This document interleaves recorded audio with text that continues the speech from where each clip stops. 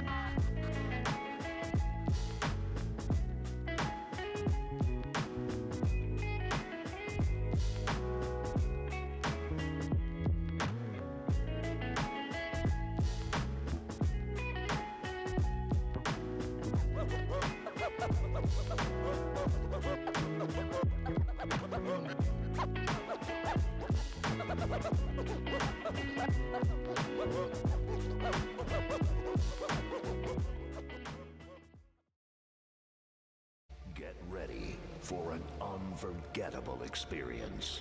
Are you ready?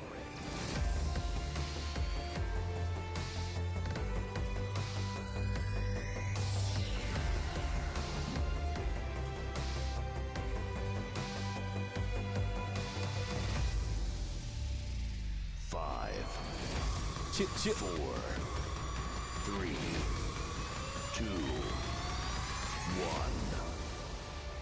Let's get hype.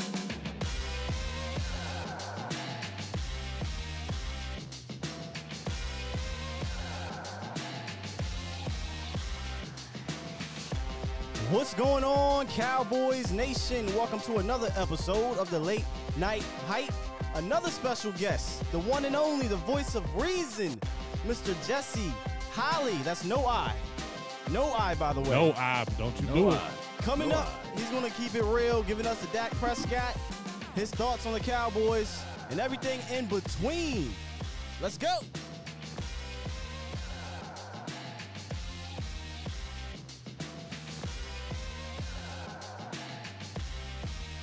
They in here now. Yeah, we love it. Yeah. What I'm talking about. Yes, Jesse. We like to, I tell all the guests, we like to bring it in with some energy, fam. Yeah, some We like Got to, to. yes. You gotta have the energy. Absolutely, man. Hey, welcome to the show, everybody. But first, welcome Mr. Jesse Holley, brother. How are you? I'm well. I'm blessed. I have no That's good. complaints. I'm finally here. I know it's been a long time coming, but Yeah, man. Yeah. but sometimes you gotta be right. You know, you gotta let it So sit. yeah, Yeah. Gotta be right. Gotta be right. The time is right, man, and I think the time is right, man. And so I'm here with you fellas. I'm happy to see what you guys are doing. Three Appreciate black brothers doing it big, man. So Yes, sir. I'm happy to be a Yes. part of this. I mean, Love it. Yes, indeed. we're happy to have you, man. It's We funny appreciate because me and Jesse actually disagree on a lot of stuff over the years, but we remain cool. So I'm happy with that. And here's, Yes. I'm always fine with disagreements. Right. I'm never As fine long as with it's respectful. Right. Mhm. As long as there's respect in our disagreement, I'm here all day. It's when people get a little bit, Oh, trust me, I see it on Yeah. Twitter, fam. Yeah, I mean, come on, blocker. That's why I fool with you, because you check them. Yeah. And he got those punches. yo, I'm sweet. I'm saved, but I ain't sweet. You know what I'm saying?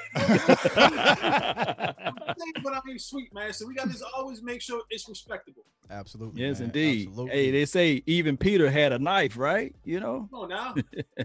Come on with it. Yeah, it is what cut it some is. ears off around here. Let's go. You can't. Everybody can't agree on everything, but like you said, it's all about respect. We be down this show. Me and Skywalker get in it every day, pretty much every time, and then we go hard, and then it's like, okay, we back to normal. Yeah.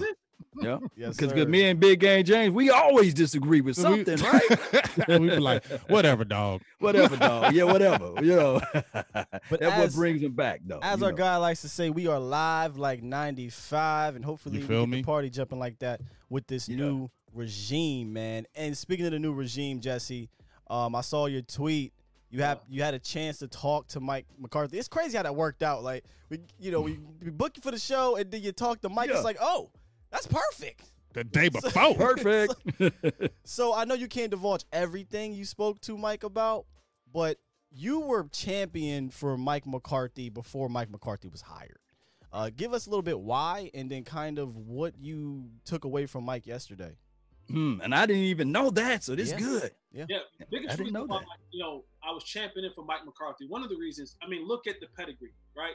In order to get to a Super Bowl, you have to have a certain level of not only good players, and the thing that people fail to realize when you look at coaching, it is harder to coach great players than it is average players. So when you're able to manage those personalities and get them to buy into your system, get them to buy into your beliefs for the greater good of the team. And I learned that from Roy Williams. You're talking about, I played with floor lottery picks at North Carolina. You're talking about a lot of McDonald's All-Americans in a locker room. A lot of egos there. And to be able to manage personalities to get them to believe in the greater goal of the team and not the individual goal, that takes a certain level of coaching. So I saw him do that in Green Bay. I saw the way he helped develop Aaron Rodgers. And the thing that I think people fail to realize is that a lot of times, I don't care, even in marriages and relationships, after a certain amount of time, things can get a little bit awry. And you begin to believe your own stuff is the best stuff, and you sometimes you don't evolve. And I know for me, it is taking me to fall from the throne several times to say, I got too comfortable. I got too big-headed. I got too reliant upon the things that I solely believed on. I have this saying, and it's not my saying, but it's a saying. It talks about being firm on your goal, but flexible in getting to the destination. And so I looked at Coach McCarthy and I said, he got to the big game. And then when you get to the big game and you win the big game, have somebody tell you that your stuff don't work. Have somebody tell you that. Right. You got all of a sudden you got stale. You're like, wait, what? You telling me my stuff don't work? This don't work? I just want a chip. And then it begins to fall on deaf ears.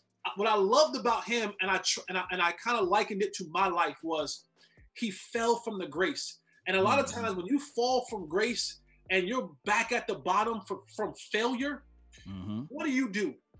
And I just saw the way he was like, okay, you're right. I wasn't right. What worked then may not work now. And you saw him get back in the lab, bring coaches in. It says, what is the new NFL? What does it look like? What is it analytically? What is it schematically? What is it as far as players, mindset, schemes, everything? And I watched him over time, and I watched the specials of him over time working his plan, not saying that he's changing the way that he does things, but he's changing the way that he gets to the things that he does. And so you can still have the same goal. The goal is to win the Super Bowl, but be flexible in your destination to success. And I saw that in him, and I said, this is the guy that we need. This is a guy who understands what it takes to win a Super Bowl, who has been there, who has been to the mountaintop, who has been to the valley, and now he's ready to come back and march his way back to the mountaintop. And with this team, this collection of talent, he can develop this quarterback and grow this team, and then now take them to the promised land. And that's why I was like, give me that dude now. Yes, Yeah. absolutely. That's some good stuff, man. Hey, we was talking about this last year. I think you and I was together at this function with Cowboys Experience, and we was talking about preparation, of how good coaches have to understand that you got to prepare yourself in order to play the game. Do you see that with Mike McCarthy? We look at Joe Montana, we look at Brett Favre, we look at Aaron Brooks, we look at Aaron Rodgers for crying out loud. Rich Gannon, man, Hasselbeck, all of these quarterbacks Coach that he helped coached and prepare them. Do you think that he's going to elevate Dak Prescott game to that level? I know a lot of people look at the end result of Aaron Rodgers, but he wasn't Aaron Rodgers of what Aaron Rodgers is today when he first started. Can you help people?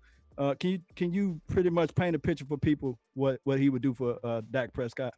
Here's the biggest thing when it comes to quarterbacking. And yes, it's great to have all the intangibles, right? You would love to have the big arm, and you would love to have the mobility, and you would love to have all these different things. But how many quarterbacks have we seen?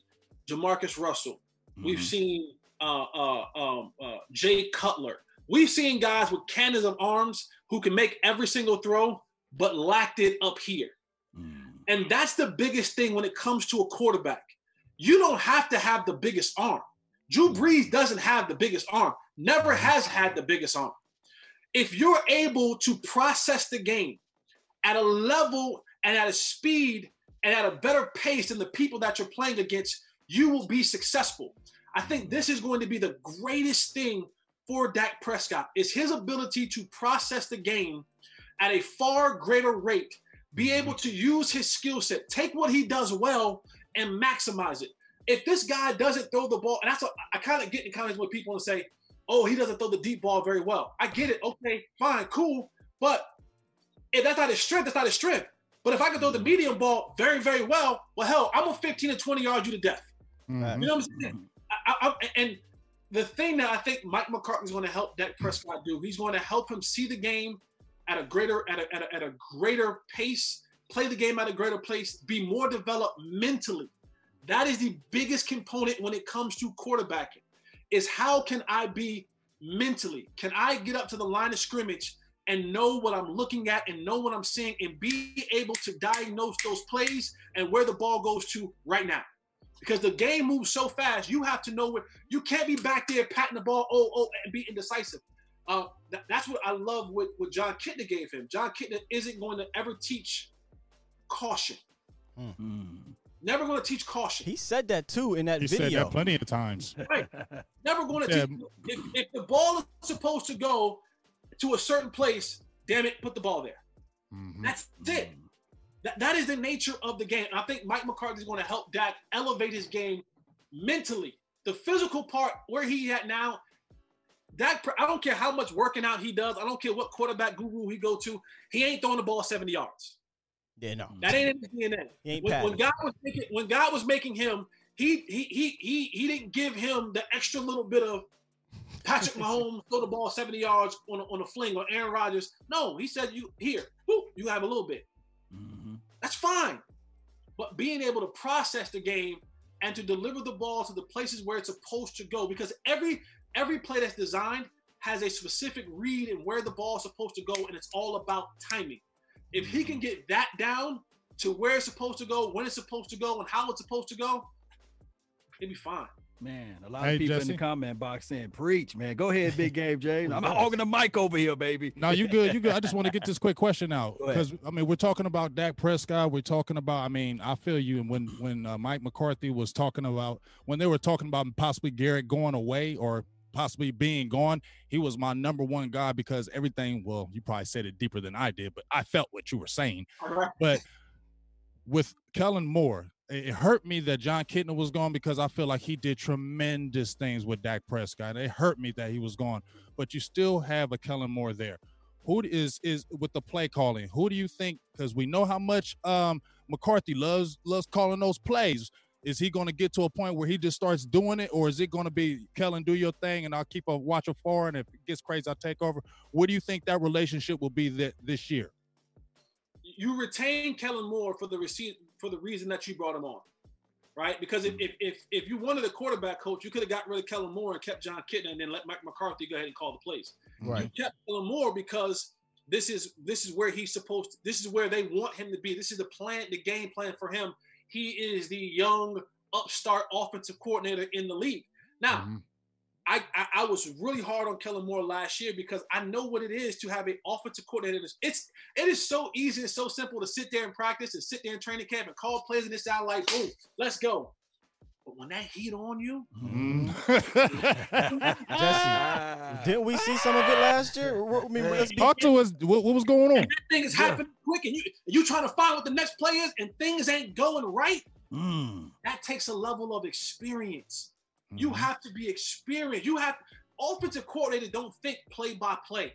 They got to have 3, 4, 5 plays in advance already ready to go. How do you get there? Kellen Moore never called plays before. Yep. It's one thing to be even as a quarterback, you're still waiting for someone to give you a call.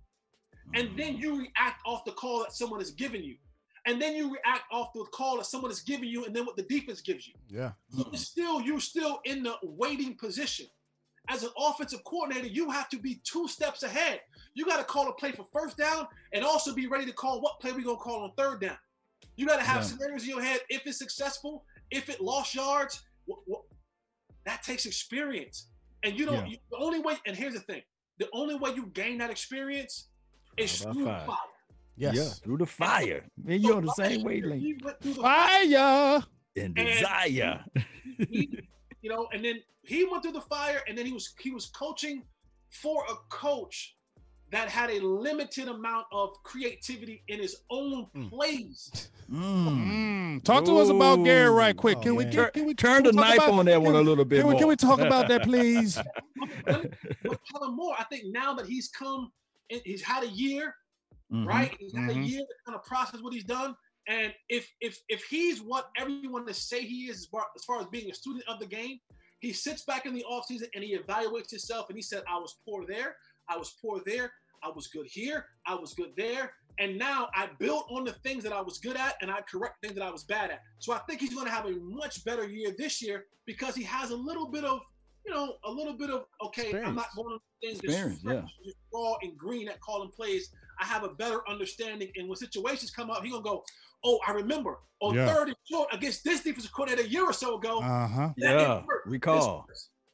That thing's happened. But, and to the Jason Garrett point, here's the funny part about it. And I got killed for this. I got killed for this. And I'm talking about 5, 6, 7 years ago. You bitter. You a hater. You all this stuff. I'm like, dog, I've been cut 3 times. I got no reason to be mad at nobody. I'm just telling y'all what I know. Yeah. Listen up. I'm listening now. When you can stand on the sideline and the defense can call what route's about to be coming, that tell you something. And I'm not saying that. I'm letting him talk. And this is what people have, Cowboy fans, you have to be able to do that in life. You have to be able to separate the man from the coach, the man from the player. Because I can respect you as a man and don't like you as a player and or coach. And the thing that I love Jason Garrett as a man, the thing I did not like about him as a coach was people laugh when I say this, but he went to Princeton. How you doing, guys? Right. So a lot of times Jason Garrett always thought he was the smartest man in the room. True. And when you think that, you've already failed. And he was so he was so much in his own head that I'm the smartest one in the room that he didn't allow for other people to add input of creativity, of evolution, of different things into his. He was like, I'm the chef, don't touch my pot. But I'm like, yo, if you turn the fire down a little bit, it won't burn. But yo, add a little bit of this obey, the season gonna pop. You just add a little. Great analogy. Great analogy, man. Everything was just so bland and mundane. And he never got off of that because that's just who he was as a person. And a lot of guys get stuck in this ego-driven sport, and they don't allow themselves to evolve. And Jason Garrett never evolved, and he's getting ready to go to New York and mess up Joe Judge's job because he wanted to. Hey, Holly, we want him to go mess it up. Go mess it up, please. Right. We cool. I'm trying to go to Tampa this year, so go ahead, Jason. Go ahead and do it. Yeah. but on the flip side, though, it will be the Giants will be a solid team, though. You know, I think that Jason Garrett still develops in this situation of having solid teams. Like he played safe and close to the vest, right? Think about the draft pick they went and got. They went and got the offensive tackle. They went and drafted I guess a defensive guy, and they went back to the offensive lineman again to help solidify that offensive line for Daniel Jones and Saquon Barkley. So I think that they're going to be a run-first team, and they're going to just be a team that's going to be probably average at best, but they're going to be solid. Yeah, and that comes from from the Joe, and the Joe does come from the Bill Belichick tree, right? So he's going to protect the quarterback first, and then they're going to bring in good defensive backs. They're going to pay defensive backs, and then you're going to see them start piecing other places at line and stuff like that. Look at all the Bill Belichick disciples. They start offensive line because offensive line protect my quarterback, and then defensive backs. If I can cover in this day and time right now, I can create the madness with the other guys. If I can dedicate 4 guys to coverage, I can do different things with the 7 guys up front. I can create a chaos, and I can create fusion with 7 guys up front. And if I have to bring an 8th guy, I can do that as well. But I got solid cover guys on the outside. Look at what Bill Belichick always pays the money. He don't pay linebackers. He don't pay linemen. He don't pay running backs. He don't pay running backs. Yeah. Who he pay? Who all the big contracts come from? Defense. Either tight end, corner, or safety. Yep.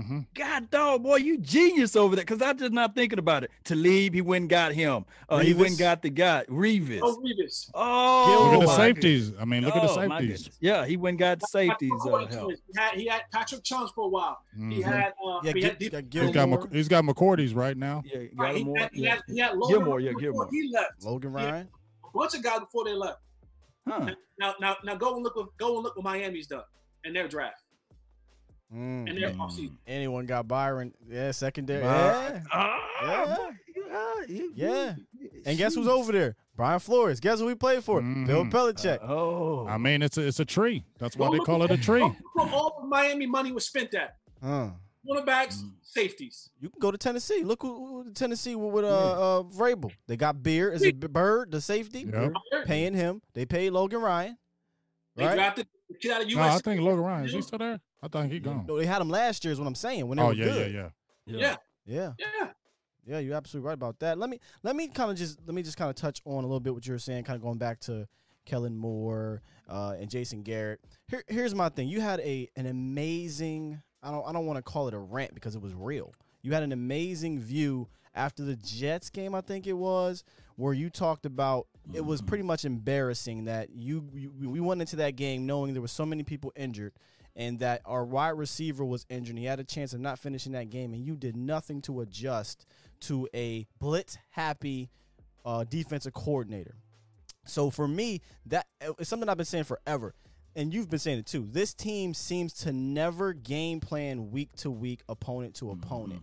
I don't know if that's something that you talk to McCarthy about, but we've heard Jason Garrett say, hey, we're going to do what we do no matter if we're playing on the stars, the moons, the parking lot, or the field. But is this something McCarthy has talked about doing where we will game plan from week to week, team to team, whether it be offense or defense? Because we didn't really see that under Jason Garrett. Will we see a stark difference? Because I want to see that. I think so. I think so. And one of the reasons why, even the way he went into the draft, he told Will McClay, it's not about the scheme, it's about the player. Go get me guys. If you go get me guys, I can do whatever the hell I need to do week in and week out.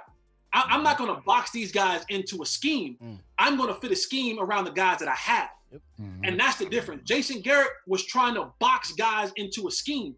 And that's why you had guys who couldn't cover running backs, who couldn't cover tight ends, and guys who couldn't do a lot of different things because there was such an emphasis on here's what we're going to do. Here's the box that we're in, and we have to fit everyone in that box. And I think Mike McCarthy, what he's come in and he's going to do is saying, no. Go get me dogs. And I'm going to adjust the dogs that you go get me. Okay? I'm going to put dogs in position to bite.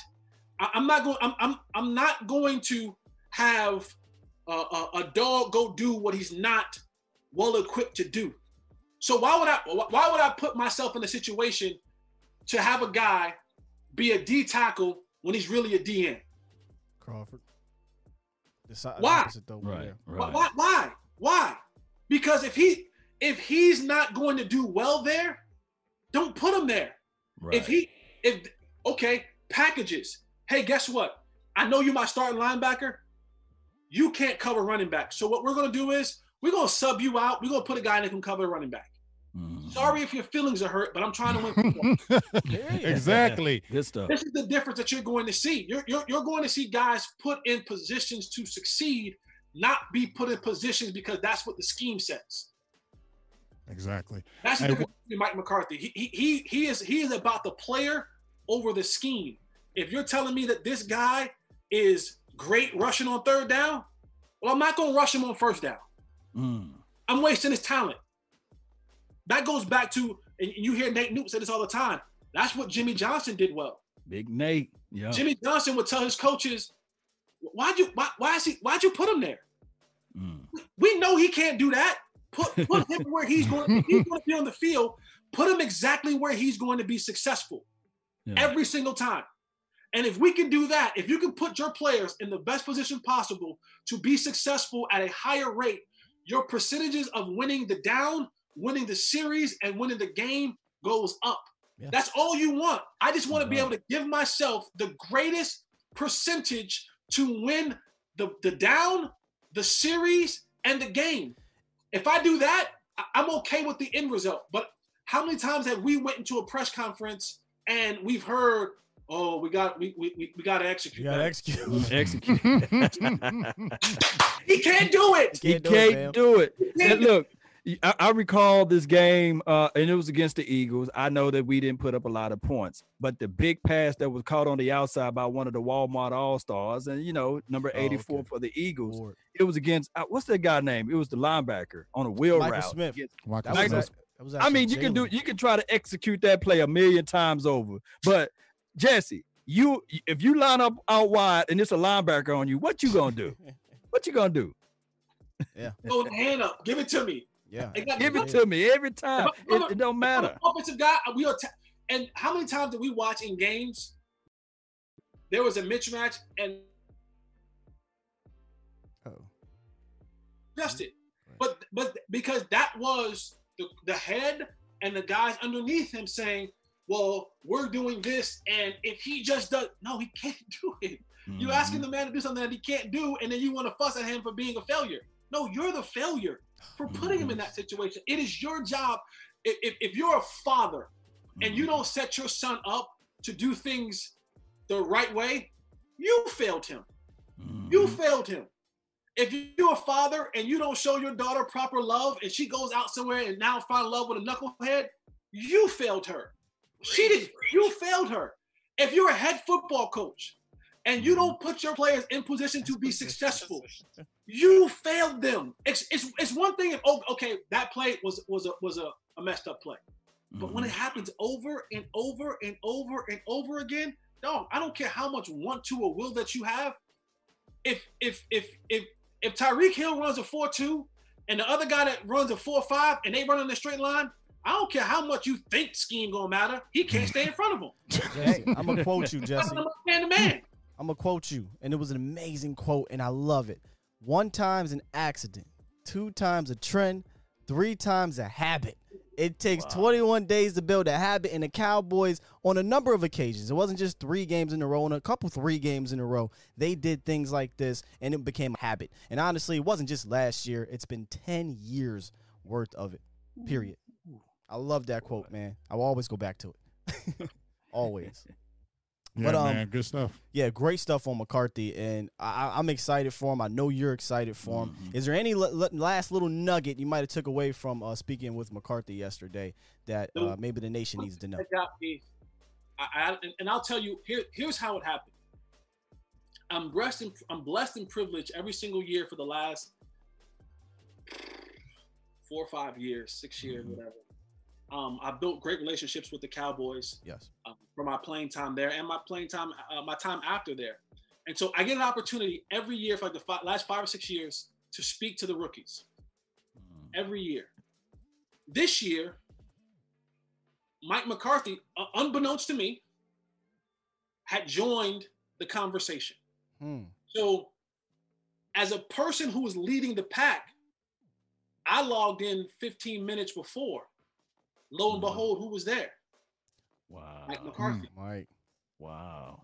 So just in casual conversation, we got a chance to rap because the first thing that he wanted to see was who was logging in. Oh man. Wow. This is good He stuff. wanted to see Wow. which one of these rookies, who was going to be logged in on time, because this is just like a meeting.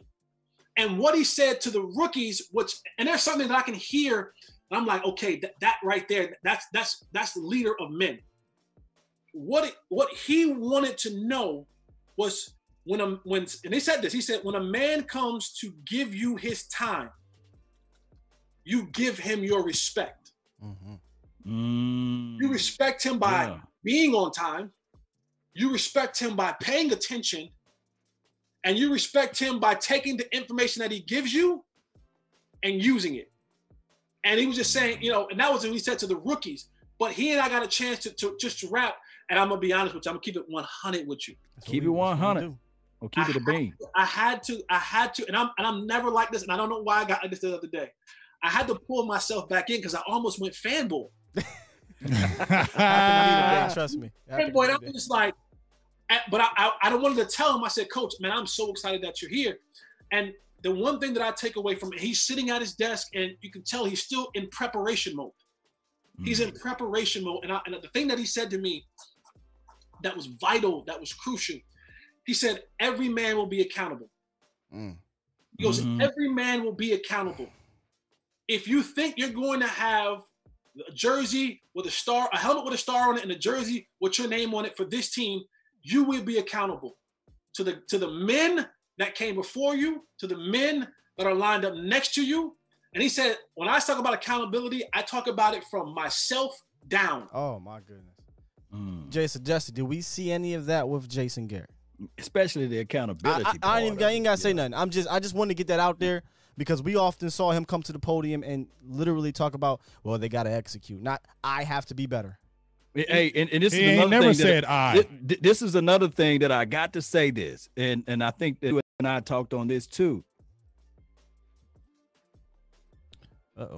And Jason Garrett came out there and said, well, I'm not calling the offense or I'm not calling the defense. And I thought about this, and me and Big Game James, and I think, Sky, we talked a little bit about this. When you run in your household, and if you have your kids keeping the lights on and having the high water bill or light bill or whatever bill, as the head of the household, it's still your responsibility. It's not the kid's responsibility that causes the light bill to be high.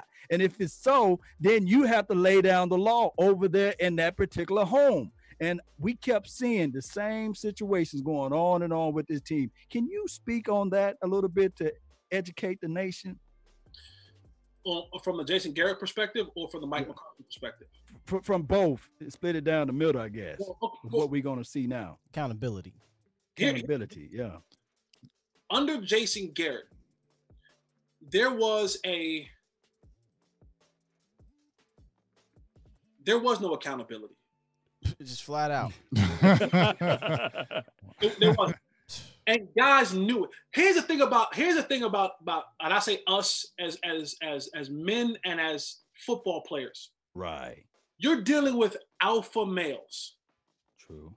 For the most part, you're dealing with alpha males. You're dealing with a bunch of males who are used to running the show, right? If you make it to the National Football League, you are the best in your fishbowl. You are the best you were considered one of the best in your fishbowl, whether it's D1, D2, D3, NIAA, wherever that. You were considered one of the best in your fishbowl. You're considered one of the best in your home. So you have all of these guys who are alpha males. And the first thing that we are able to sniff out is bull. The first thing we're able to sniff out is bull, because at the end of the day, you want me to go out there and put my body on the line for you. Yes, I get some reward in this as well, but in essence, for you, because I'm getting my call from you. I'm getting everything that I'm going out here doing from you. And so the minute I stop respecting you, I stop respecting your word, your plan, your everything. And all it takes for you to lose my respect is for you to not be authentic. And when you say one thing on one out of one side of your mouth and then another thing on the other side of your mouth, I'm done. That's it.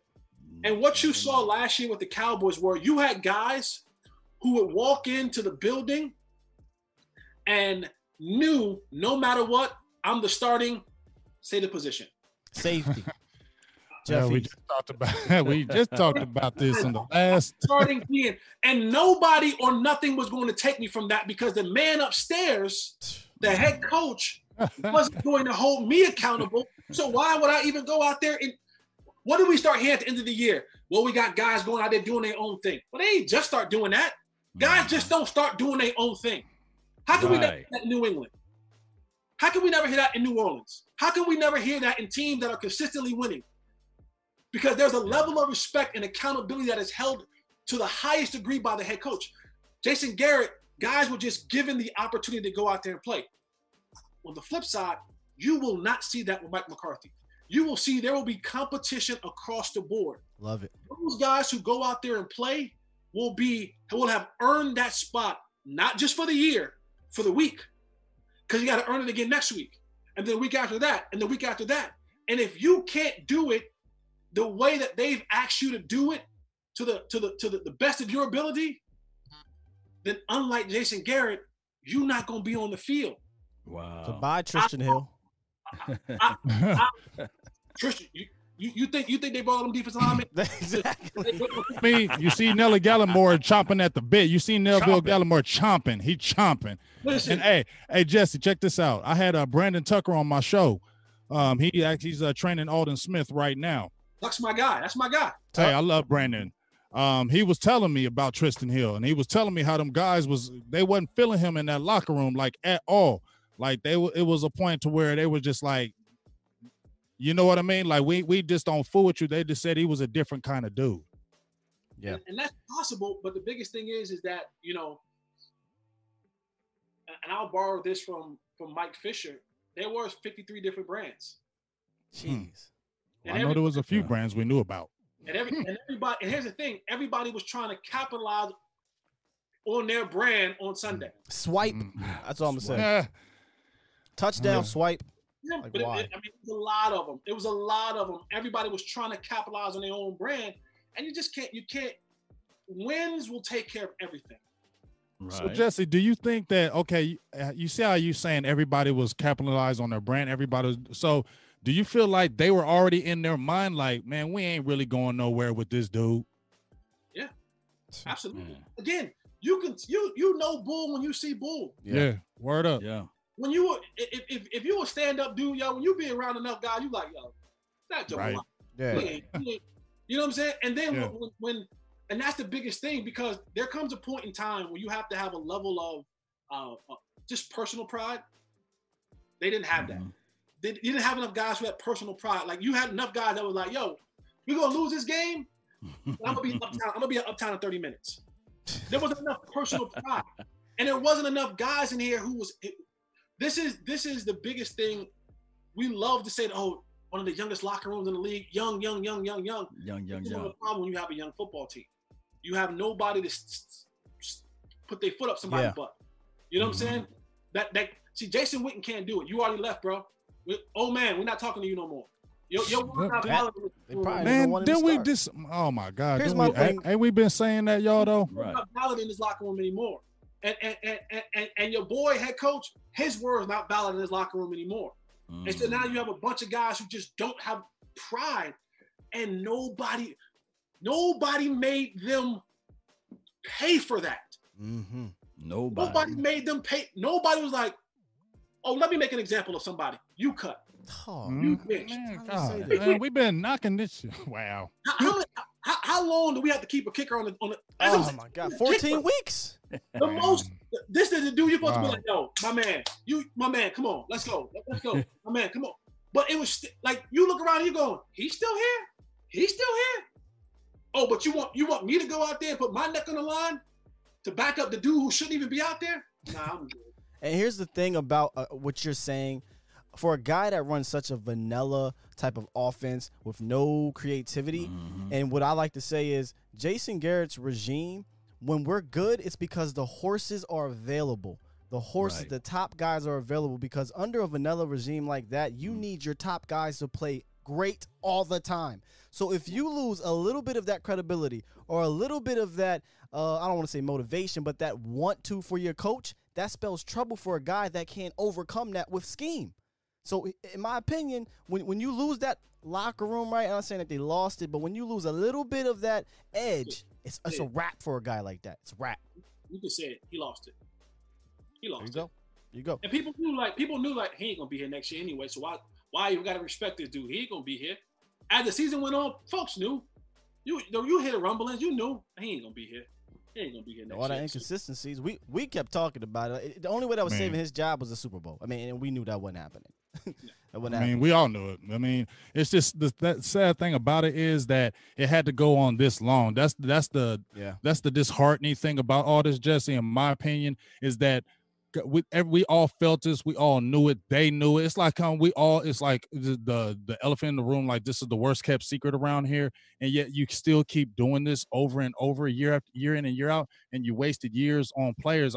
That just frustrating to me when you seen this, and it's like, we all knew this. Why do we have to take this long? I honestly believe that when you saw how the league was going, all these new hot shots were coming in, and all these new guys. Jerry really wanted Jason Garrett to work. He did. He really wanted Jason to work. He wanted to be able to say, this was the guy that I believed in 10 years ago. This was the guy that I believed in when nobody else believed in him, and I brought him up, and now he is the it thing in the league. Remember, Jason Garrett and Wade Phillips, and Wade Phillips was the head coach, they made the same amount of money. He was an OC, and Wade was first. And they were both making like $5 million a piece. Wow. That's unprecedented. Jerry Jones wanted this to work. There was a level of affinity for Jason Garrett. He wanted this. He wanted Jason Garrett to be the guy to take the Cowboys to that next level. And he tried over, and I mean, you couldn't give him any more weapons. You gave him every opportunity.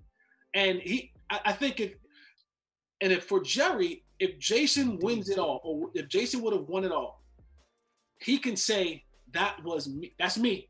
That's all me. See Shorty over there? Shorty, that's all me. It's me right there. You see thick Shorty over there? Yeah, that's me. Yeah. That's what Jerry wanted to say. Jerry wanted to be like, oh, yeah, she thick, right? That's me. Yeah. He wanted to say that. He wanted to say that about Jason Garrett. He wanted to say, oh, that redhead over there? That's me. Yeah, that's me. And it got to a point where you just couldn't say. He was like, it's not you. It's not going to work that way. He basically said that. That's crazy. Like, she ain't all that right now. You know what I mean? That just ain't cutting it for me no more. Right. Sorry. If Jerry was listening, this is what he'd say to you right now, brother. I don't like your attitude. That's what he's probably saying. Get your damn act together. Let me tell you one thing, Jesse. Exactly. Hey, listen, we're gonna let you get a swig of your water right quick. In 15 seconds, we're gonna come back and we're gonna transition to a position that you're familiar with, the wide receiver position. Yeah.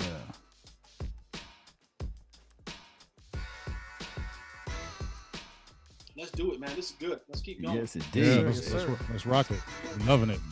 Boy, we rolling. And they love you in this chat too, brother. They calling Yeah, you they a love preacher it. over there. Preacher Jesse. I knew they would though, because when we said you were coming on, it was like, oh, I gotta be. Yeah, here we all the was time. they said we ready for the truth. They said, Selection plate. hey, Jesse, they was it probably in all our feeds like, we ready for the truth. We ready for the truth. Hey, so you played the position, and you've played for two damn good quarterbacks, right? Tom Brady, you played over there for a little bit, and then Tony Romo, obviously, in Dallas. And so you're very familiar with the position. You even were obviously on the show with Mike, and you're probably close with Michael Irvin, I should say. For those that don't know, the Mr. Fourth and Long is not just a gadgety name. He literally is Mr. Fourth and Long. That's real talk. Okay. And he had one of the most famous plays during that Romo. Honestly, dog, when you think about it, it has to be up there. I don't mean to kind of derail, but that got to be up there when you think about some of those plays, because that game was important. And we'll get to that at the end of the show. I don't mean to do that.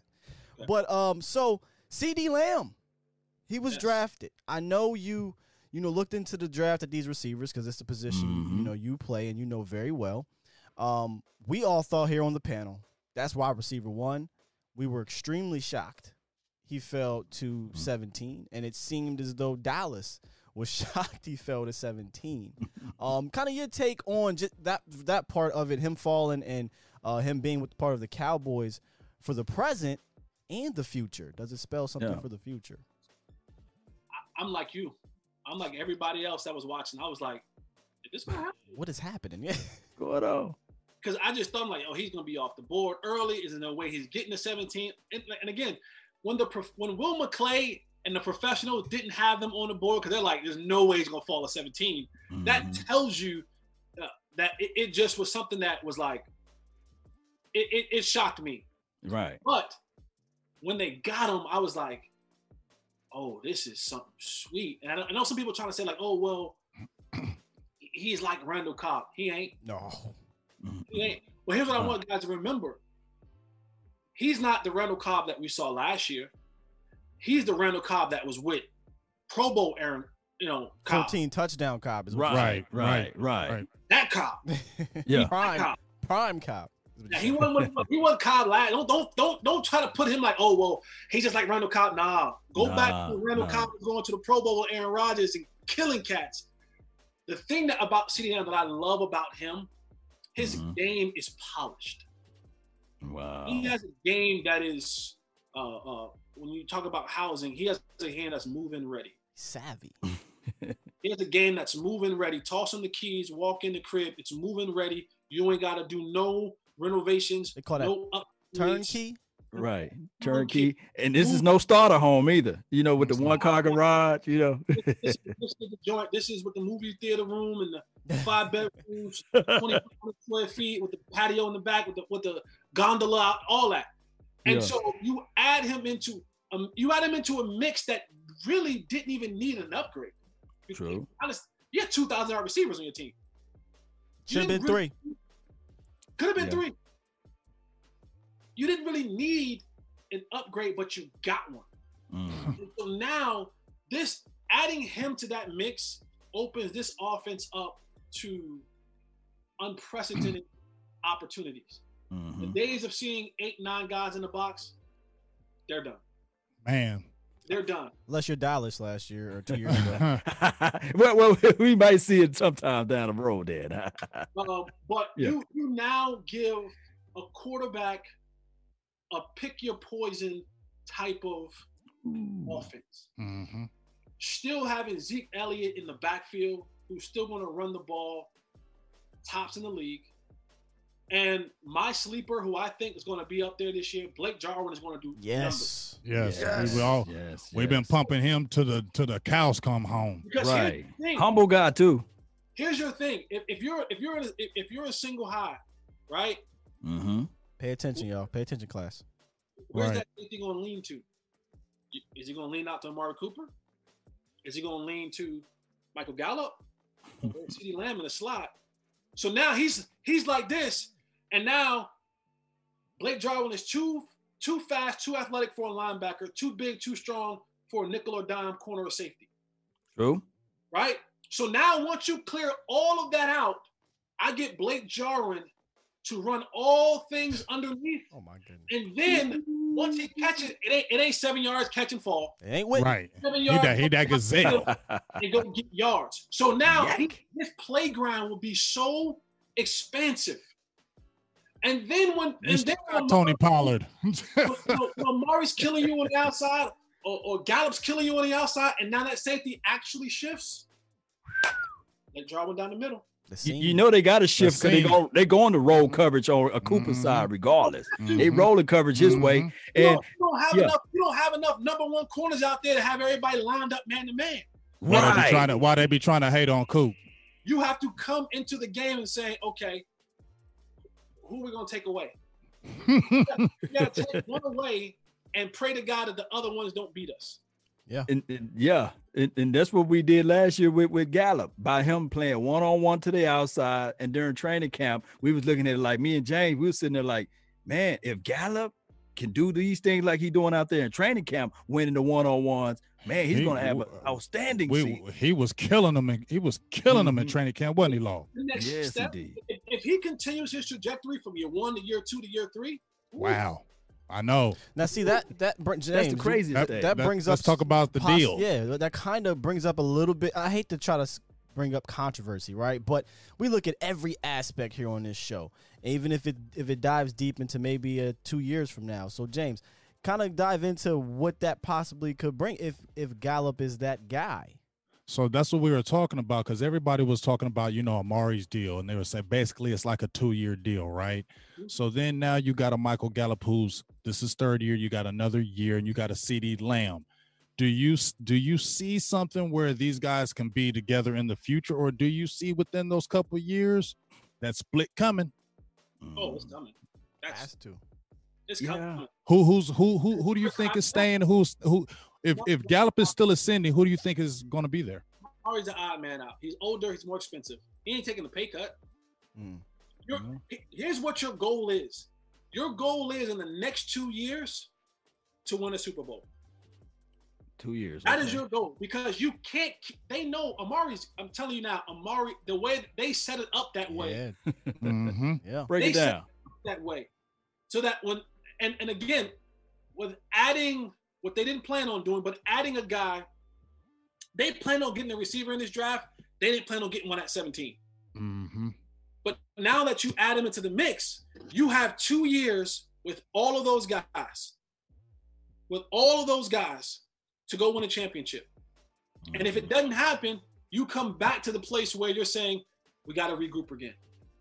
Because all the contracts are lining up for that way.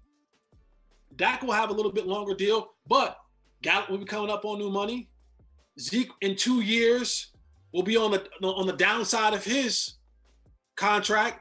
Amari getting $18 million a year in 2 years. If they're not close to winning a championship, He gone. Mm-hmm. he's the odd man out, because you got 2 years to develop another guy, to draft another guy, to see where this thing is going. But if they come to a point where there have to be a split in the wide receivers, CeeDee Lamb he'll transition on to the outside. Amari will find a new address somewhere else. You hope Gallup has been developed. I don't think Gallup is ever going to be a number one. I just don't. I don't think that's don't take a success of a number 2 and start thinking he can be a number 1.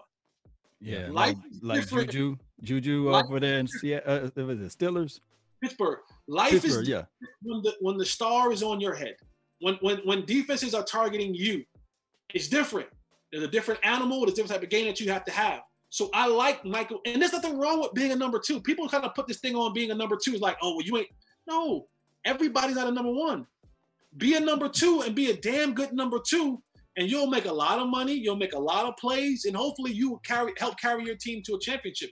But if this thing comes down to it in the next 2 years, and they're not close to winning a championship or haven't won a championship, now if they won a championship, Jerry likes to. He might be a little bit kind of. Jerry might throw some bread around, Playboy. He said, "Forget you, Steven. Forget what you said. I'm gonna spend some money. I want me some glory hole." If he get that glory, You can see Amari Cooper finding a new address. see what you said. What you said is great, because Gallup is a 2. That's no offense to Gallup. He's one of the best wide receiver 2s in the entire league. But CeeDee Lamb, that boy a number 1 wide receiver. He can be a number 1 guy. And if Coop is out, you could just put CD right in there. Pump the brakes. We'll find out. We'll find out, because How many pounds he is? How many pounds he is?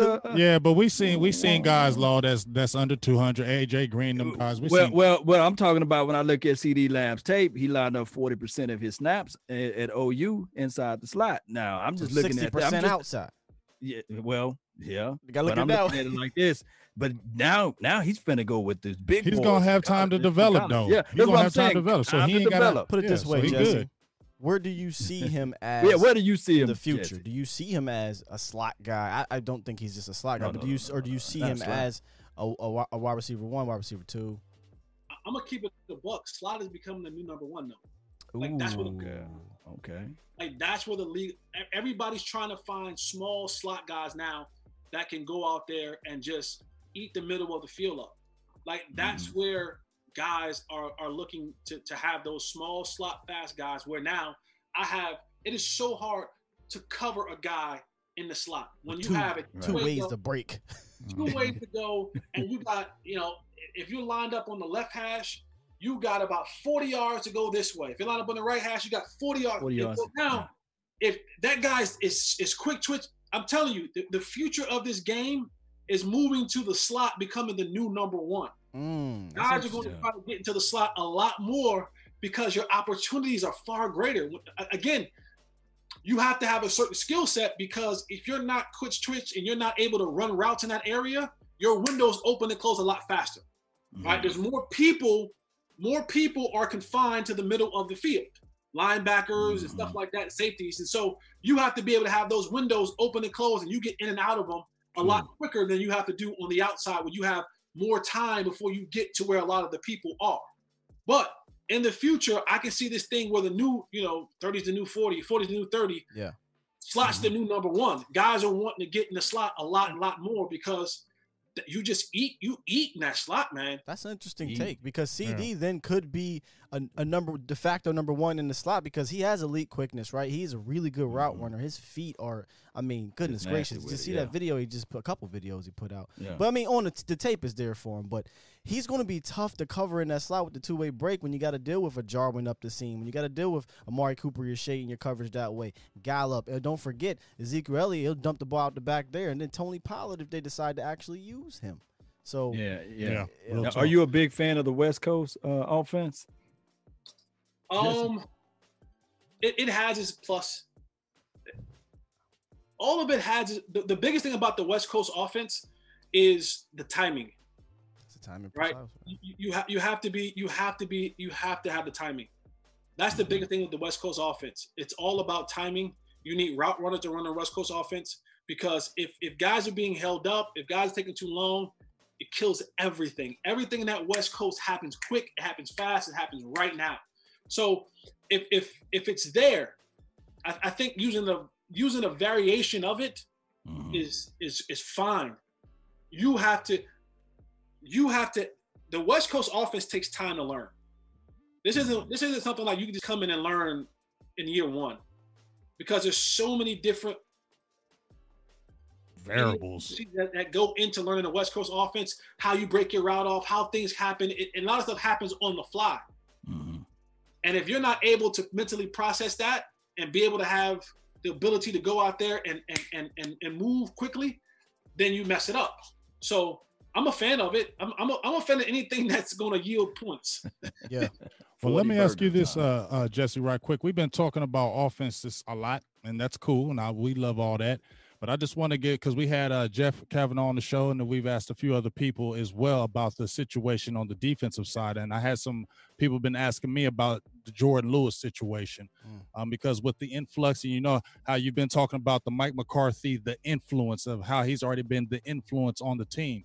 We've seen a lot of the cornerbacks come in via free agency, and they all have the 6'1", 200-pound type. Does Jay Lou, and we're I love Jay Lou. We all love Jay Lou, but is the writing on the wall for him as well? Is this, if you mess up any little bit in camp or anything, we already got our guys? Yes and no. The thing that Jay Lou does well, and you'll see a lot of this with Mike Nolan and guys like I'm drawing a blank now of the defensive back coach Al Harris. Al Harris and George Edwards, he's going to have some influences. They're going to have Lindquist back there too. Yeah, they're press people. They want to get in your face and press. They want to be able to see if you have the athletic ability to get up in someone's face and press and then turn and run with them. Those are strengths that Jordan Lewis has. And he'll have the opportunity with this coaching staff to compete. That's the thing with them. They're going to allow everyone to go out there and compete, because there are jobs to go and get. And if you go out there and compete, then you can have one of those jobs. And I like Jordan Lewis because he is a dog. Like everybody keeps coming through saying that. He's a dog. We all know he's a dog. Yeah. He wants to compete. So the greatest thing that happened to Jordan Lewis is that the old regime is gone.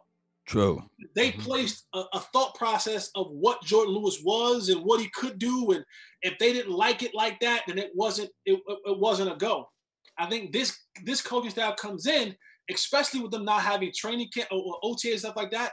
They're going to want guys to go out there and compete for a spot. And I think when it comes to just straight out competition, Jordan Lewis is going to show the cream will rise to the top. So Right. Yeah.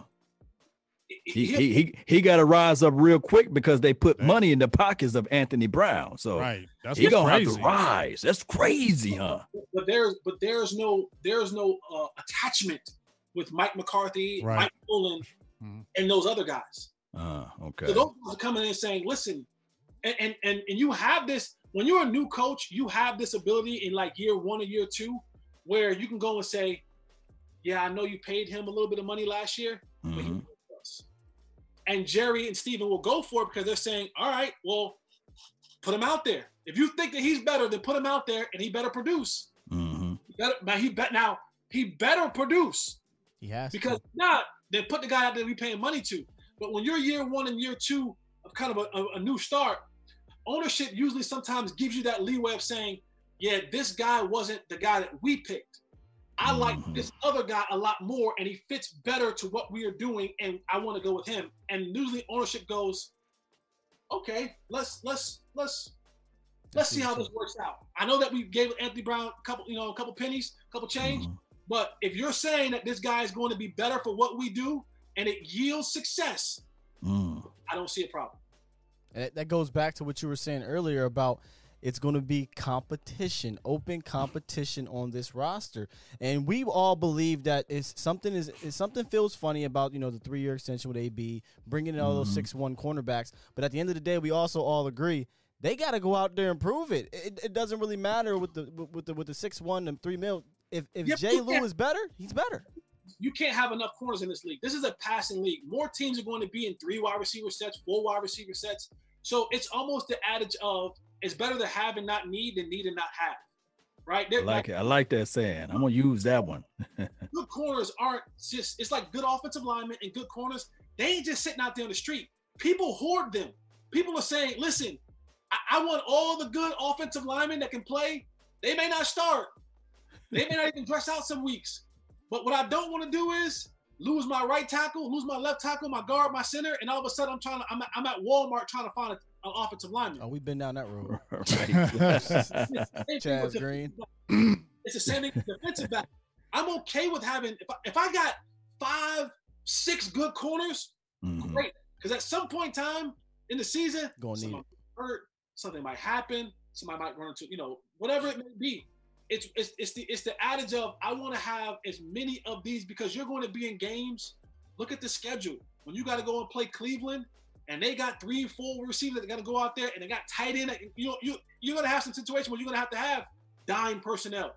When you go and play Atlanta, when you go and play the Niners, right? You're trying to guard Debo and you're trying to guard George Kittle and all that. You're gonna need some guys out there. You're gonna need that rotation. That's another thing. If I got guys I can put in that rotation, right? Guys fresher. I keep guys. We don't have a bona fide number one. We don't have a bona fide shutdown corner. Nope. So guys being in rotation and guys being able to play multiple positions, inside, outside, maybe even moving back safety, somebody, whatever that is, because it's a long season. It's 17 weeks, 16 games. It's a long, long season, and you don't have the proper training happening right now. Guys are gonna get hurt. I don't want to be trying to have pull some old rusty dude off the couch or some guy we ain't never heard that we're gonna give number 37 to put him out there, on the field. No, Carroll. Look, Jordan Lewis, let's go. Oh, Anthony Brown, let's go. We got good quality corners on our team. You can't have enough corners. You can't have enough offensive linemen. I would argue. We talked about this law the other day or a couple weeks ago actually. So I'm gonna ask you this question: would you rather have this secondary or the secondary last year, where you had Byron, which is the All-Pro, but did you really have a ton of depth? I think there's a lot of depth here, but it's unproven. Give me this one. Yeah, that's what Law said. Law said, "Give me this one." Law said, "Give me this one." Because I gotta see it first. Year, they are more adapt or more susceptible to create turnovers. This bunch that we have here now, they can find the football. Oh, they're gonna turn around. Oh yeah, Diggs himself. He gonna look for that football. Yeah. I think now that these guys will be unleashed, and again, they're not playing to a scheme; they're playing to a strength. That's 11. Yeah. How do you like the Ha signing? Safe. It's safe. It's safe. It's okay. I like it. The biggest thing, and maybe this is just a Cowboy thing, but we want all. For some reason, we want all pros. Yes. Every position. Every position. Right. It's at every position. Let's go get Earl. I heard people say, "Let's go get Earl Thomas." Hey, Let's go get Earl Thomas. I said, whoa, wait a minute. They have two top safeties. Jamal Adams and Earl Thomas at safety. We want Byron Jones, and we want Stephon Gilmore. then linebacker, we want Brian Urlacher and Ray Lewis. And then we want defensive end, we want DeMarcus Lawrence on one end, DeMarcus Ware on the other end. We want Haloti Ngata in his prime in the middle. We want all pros at every position. That's not feasible. That's not real life.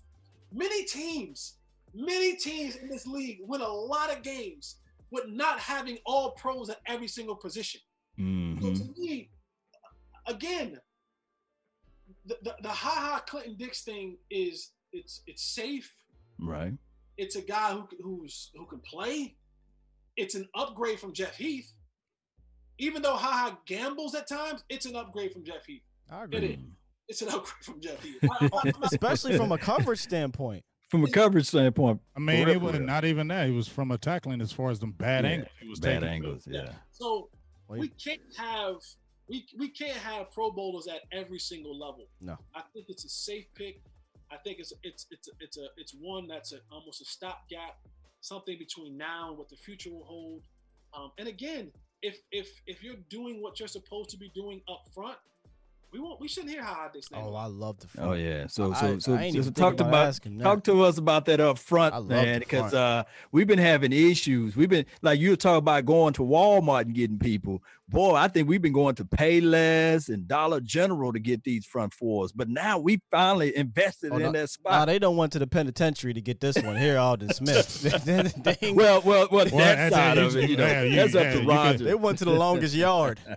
The longest yard, But talk to me about that front four from your point of view. You have rotation. You have guys playing in their proper spots. And the biggest thing for the Cowboys, you got now, is Nate like to say, you got the big greasies in the middle. Yeah. Right? Like I don't even see, this is my personal opinion, and I could be wrong, but I don't even see Poe and McCoy playing a lot together. Yeah, Poe played less than 40% of the snaps last year, so you won't see him on the field a ton. I see them playing one behind the other, keeping each other fresh, and just being able to make that center guard combination have to double team. Because now, if I get, and I love the kid out of Utah, Bradley Anae. Oh man! Yes, that's the guy. That's the guy. Big AJ, tell him his new name. The Annihilator. I like him. Somebody gives you, that's my cousin. That's my cousin. I call him my cousin. So I'm putting my name on him already. That's my cousin. Your cousin. Guys, Tank is going to be Tank, right? Yeah. He's going to be good. And now you add Anae, you move Tyrone Crawford back outside. Alden Smith will be out there. And now you have a rotation of guys. That's all you want. I want to be able, when I go into the fourth quarter, that when I head into the fourth quarter, I don't got guys sucking gas. I got guys fresh, because it's going to come down to a play or two. And if this offense is doing what it's supposed to be doing, it's going to make this defensive front so much easier to work, because now teams going to be one-dimensional. They're going to be down 14 points. Got to pass the ball now. Now I can get after it. Before, we always played things so close to the vest, and it was always down to 1-2 possession games, where if you didn't hit that thing the perfect way, it was over. But these guys will have a rotation. You'll see guys being able to come in and be fresh. I don't have to have a guy who's undersized playing 65 snaps a game. If a guy's Tyrone Crawford and other guys like that who were undersized trying to play inside, man, You lean on that 300-pound dude leaning on you for 60 snaps. You're no good to me in the fourth quarter. And we saw it time and time and time again. And part of that, when you look at the linebackers, why they couldn't tackle, why they was getting driven off the ball, because they couldn't get enough blocks. Why? They don't like being in that trash. Right. They was getting caught up in that. Those linemen to that second level. Jalen can't run and tackle. Dude, Sean Lee can't run and tackle. Yeah, Leighton Vander can't run and tackle. So I think this now gives us the opportunity for those guys in the back end, in the middle, to go and just run. Be free. Free. I want to be free. It's interesting though. Free at last. When you bring up them kind of stacking each other, McCoy and Poe, because to me, if that's the case, say that's what happens. That means Neville Gallimore is going to be playing.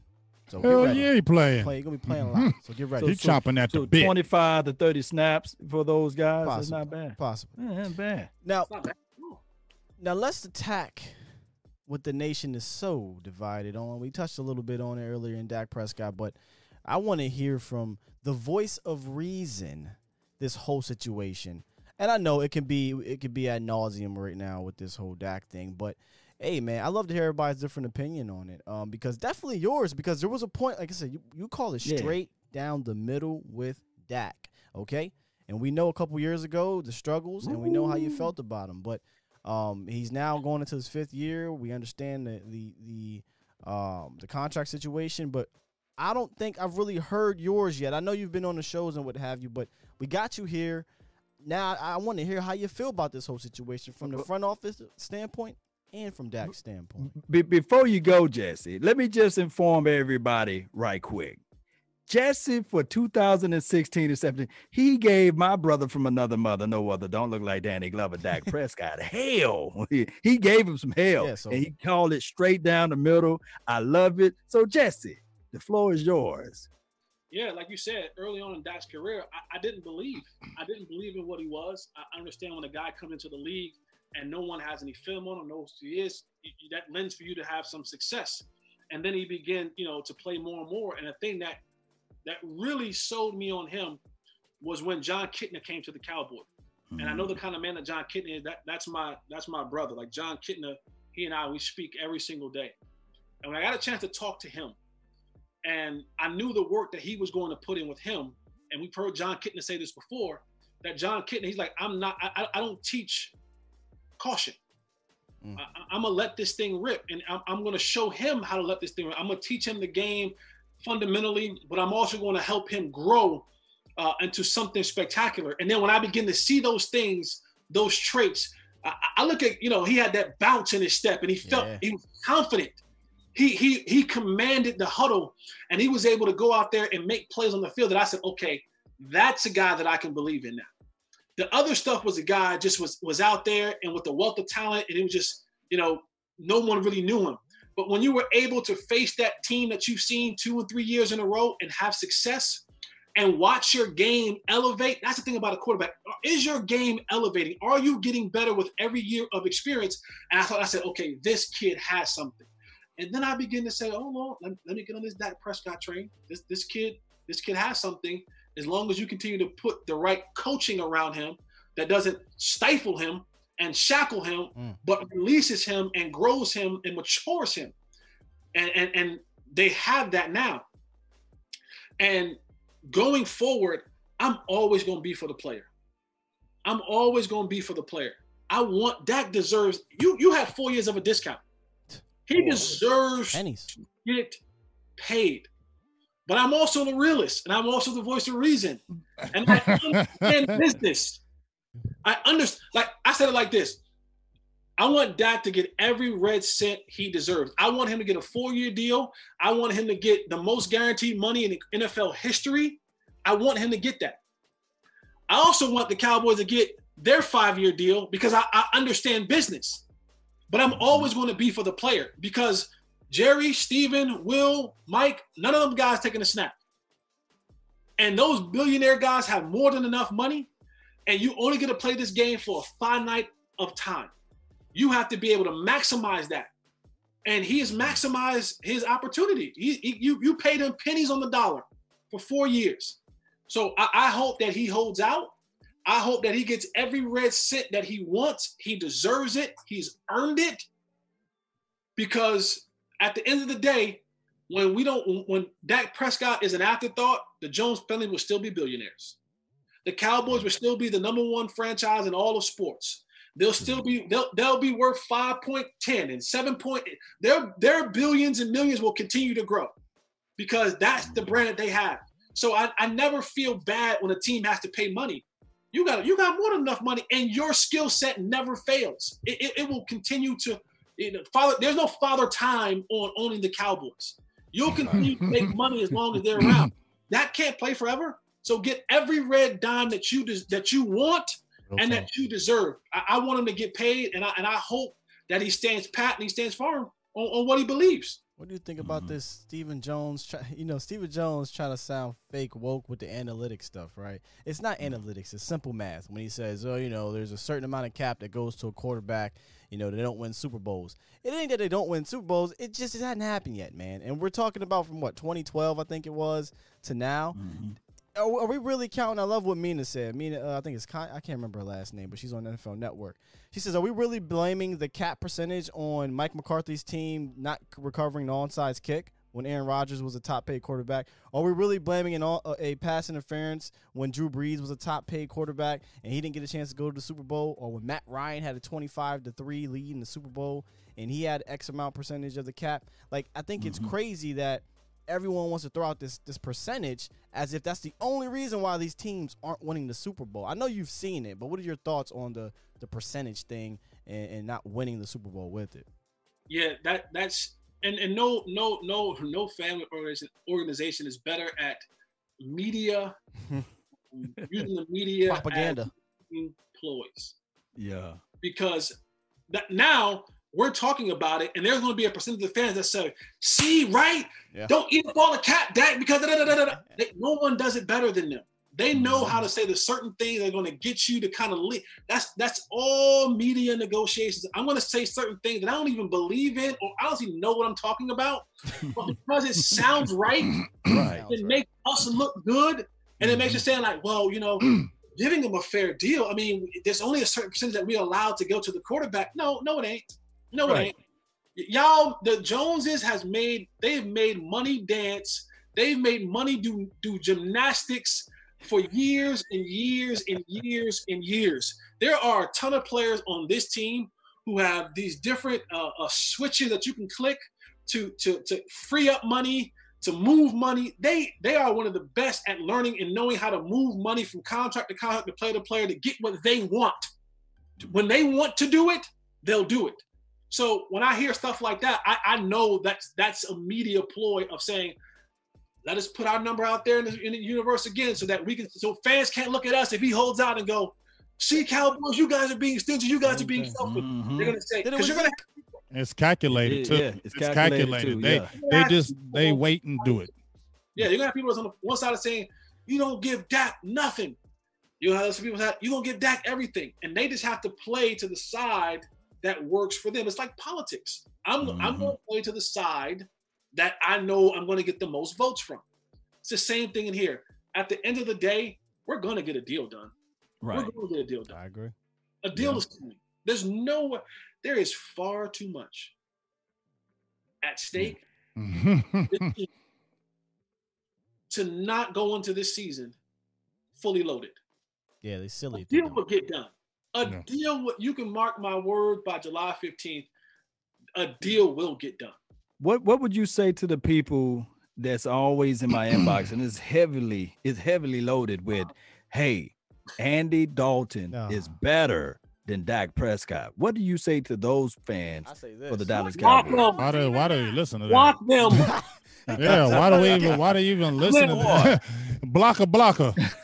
Block button. Blocker. Blocker.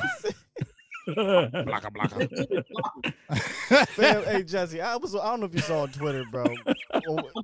I got into a crazy. I had to block him. I don't ever block anybody on Twitter, man. But this guy was seriously trying to tell me Andy Dalton carried the Bengals. He said Andy Dalton carried the Bengals. Oh, yeah, wow. I had to block him because he was trying to really go hard about how Andy Dalton carried the Bengals and how he can do better than Dak on the. And I'm like, God, this is crazy. I'm Where sorry, is this sir. coming from, though? That is the best I can give to you. Blocker. Yeah. Hey, Jesse, let me ask you. You shouldn't even argue or fuss about with people, just block them. Just say, you know what, my life don't need negativity. I swear, I promise you, you'll be so much better in life. Period, man. Period. Hey, let me ask you this, Jesse. Block 'em. We're talking about this offensive line. I got one of my guys, Ryan Humphrey, who he does post on my page, and a lot of people be asking about this offensive line. They just got the Tyler Biadasz, I believe it is, or we call him Badass. I mean, that's kind of the name that's been rolled with him. So they drafted this center from Wisconsin. Obviously, you see Travis Frederick retired. You got Connor McGovern coming back. You got Connor Williams. Tyron Smith's getting a little bit older. What do you think about this offensive line? Because it is very important to the whole scheme of things, what we're trying to do, what the Cowboys are trying to do. How do you think that kind of plays out? Does Looney take over the center spot? Do you think Connor goes there? What do you think those positions are kind of morph into by the season starts? Competition. I think Looney gets the start. I think he gets the first crack at it. But again, I said this earlier about the DBs. You can never have too many good offensive linemen. You can never have too many good offensive linemen. And I know that we're losing something with losing Travis. But there's going to be competition across the board. And as long as you have that, this team will be okay. Again, we've been so spoiled with having 4 or 5 Pro Bowls across the offensive line. We don't need it. You don't need it to be successful. What we had was a luxury. It was an anomaly. It right. Really, like you had something that no other team has. And you can function with having a guy who's not a Pro Bowl. There are tons of guys across this league who have offensive linemen who have no Pro Bowlers or 1 Pro Bowler and are successful. So I think when you bring these guys, I like Joe Looney. I think Joe Looney was more than serviceable when he got the start, and it was 2018. And you give him a nod, but they brought in enough guys to work out a bunch of people at a bunch of different positions. So in the event that something goes down, who they really should be looking at, this is just, and I've been saying this for a couple years. Okay. You want to start finding your new left tackle. You don't go there. I'm gonna let y'all rock. Yes, let me go ahead and rock that one, Jess. What's today's date? May 13th, the universe 29. I'm telling you, you better start finding your new left. Been saying it. I've been saying it for about 2 years. Backs don't get better, fellas. There's not one person that you can find on the face of this earth who've had back problems and had back surgery and their back got better. Yeah. Especially the guy who is in that bent over leaning position and taking on the brunt of another 85-pound man down after down after down again. Knee problems, elbow problems, back problems. So what if I better start looking for your new left tackle, because the one and Tyron, don't get me wrong. Love Tyron. He'll probably have a gold jacket one day, but the body's breaking down and the back, it's like the neck for Nathan Van Der Esch. You start looking for another linebacker. But Jesse, linebackers don't go hand in hand. Backs and tackles don't go hand in hand. It's oil and water. You better start looking for your left tackle. What if I told you he's there? ESPN 30 for 30. What if I told you he was there? Your future left tackle, if you're afraid of injury, is already on the team, and his name is Connor Williams. What would you feel with that? How would you feel about that? Moving him back to tackle. He played tackle his whole career at Texas. Yeah, he was small. He's slight. But he's quick. Yeah, he's quick with it. He's small. So you want to go get? You want to go? Nah, I won't. You don't like Brandon Knight? No, I don't play around Brandon Knight. I'm saying he was. I'm saying he's a guy that he came in that game and he was serviceable. I'm just saying you definitely want to get a left tackle, but he was definitely serviceable when he came in. They had high hopes. I almost blocked you. Thank you. Listen. Oh man, dude, you've been talking about Tyron Smith not going away from the team. I don't want Tyron Smith to be traded. Y'all want to trade Tyron for Jamal because it's back. I'm cool keeping Tyron. I don't. Okay. I think Tyron's fine, but I agree. You do need to have a serviceable left tackle. Is that serviceable left tackle behind Tyron? Connor Williams? I mean, who is it right now? Brandon Knight? I mean, who's the swing tackle? Oh, they signed Cam Irvin. They said Cam Irving. Yeah. Okay, I forgot they just signed him. He has some position. There it is. That's Yeah. It's a little shaky on that one. The offensive line will be fine. Again, I'm not jinxing him. Tyron Smith will probably miss time this year again. He probably will. The back just isn't. It just isn't one of those things that it doesn't get better in time. 3 games a year he gonna miss, Jesse. It's just right, and you can't have that in your left tackle. Yeah. You can't have it in your left tackle. But the offensive line will be fine, man. You don't need Pro Bowls across the board. I just need the guy just to hold up so I can get the ball out. It's coming out quick this year, fellas. Trust me. You hear that? I think it's coming out quick. It's coming out quick, man. It's gonna it's gonna be coming out quick. Bam, bam, bam, bam. Yeah. Hey, here's the thing, though. I think that we've been conditioned to think of this team of the old. Big Game James always tell me, hey, Law, that was last year. That was last year. Or that was 5 years ago, Law. This is a new team. This is a new era. So I think that this particular coaching staff will figure out a way to make those adjustments, because we won't see the Chaz Green of the worlds of what he couldn't. A folding chair, Natchez, Mississippi could have blocked better than him. I think rolling him out there. Rolling them, but they kept him out there, And that guy, I think he got a contract after he done sacked Dak Prescott that game against Atlanta that year. Yeah. Yeah. Hey, Law, do you want to get to your member questions? Yeah. We got some members that hit me up and they want to ask you a few questions there, Jesse. Yeah, it's a couple different questions for some of Law Nation's members on the channel. So the first one comes from Vaughn from Shreveport. Now, this is about that's your cousin. That's your man. Law, that's your cousin from Shreveport. cousin there, man. Yeah, he got a couple of these things up here. Vaughn, you can't be writing books, but I'm gonna ask him some of them. He says, "What will the identity of this team be?" I'll start right there with that one. What will be the identity of this team? This would be a pass first offense. If that's what he asked second. This would be a pass first offense. Okay. That's the history of Mike McCarthy. This will be a pass first offense, and then Zeke will still do what Zeke does. But this thing will be, you're going to see more Dak Prescott passing 35 attempts a game than you've ever seen in. Shout out to you, Vach. Yeah. Yeah, and he basically says, they said, will this be a passing team because of our new weapons and new West Coast offense, our running team? So you believe it'll be a passing team. Okay. Passing league. Yeah. I think it'll be more passing. I agree with you, but I don't think he's going to forget about Zeke. Because when he had Eddie Lacy, what did James Jones say? He ran the shit out of him. Yeah. Zeke's still going to eat. Zeke's still going to eat, but you're going to have so many more possessions. That's going to be the thing. So it's no one's going to be lacking attention. Mm-hmm. You're going to just have more possessions, and when you have more possessions, you're able to do different things. And so, more possessions mean I can get Zeke more opportunities. I can get and once you get into the fourth quarter and you up 14, 15 points, you feed Zeke. Yeah. Mm-hmm. Yeah, I agree. That's probably what happens. Sounds like a good point. All right, the second question is from Akeem. I cannot believe. Akeem Smith. He says, Law, ask Jesse if Mike McCarthy thinks if there will be a football season this year due to the COVID-19. I don't know if he talked about that yesterday. The way he's preparing, he's ready to go. Like, he thinks it's going to be a season. And I believe that it's going to be a season. I think we're still far enough from the football season. Yeah. With all these other sports in front of us, soccer, baseball, basketball, and things like that, I think there's enough, and unless we have some astronomical spike across the board and like all across America, I think now if you would ask whether they're going to be fans or not, that I do not know.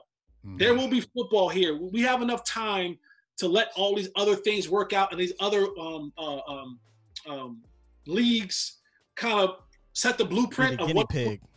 Yeah, let them be the guinea pigs. If fans are going to be there, I don't know, but football will be played. Okay.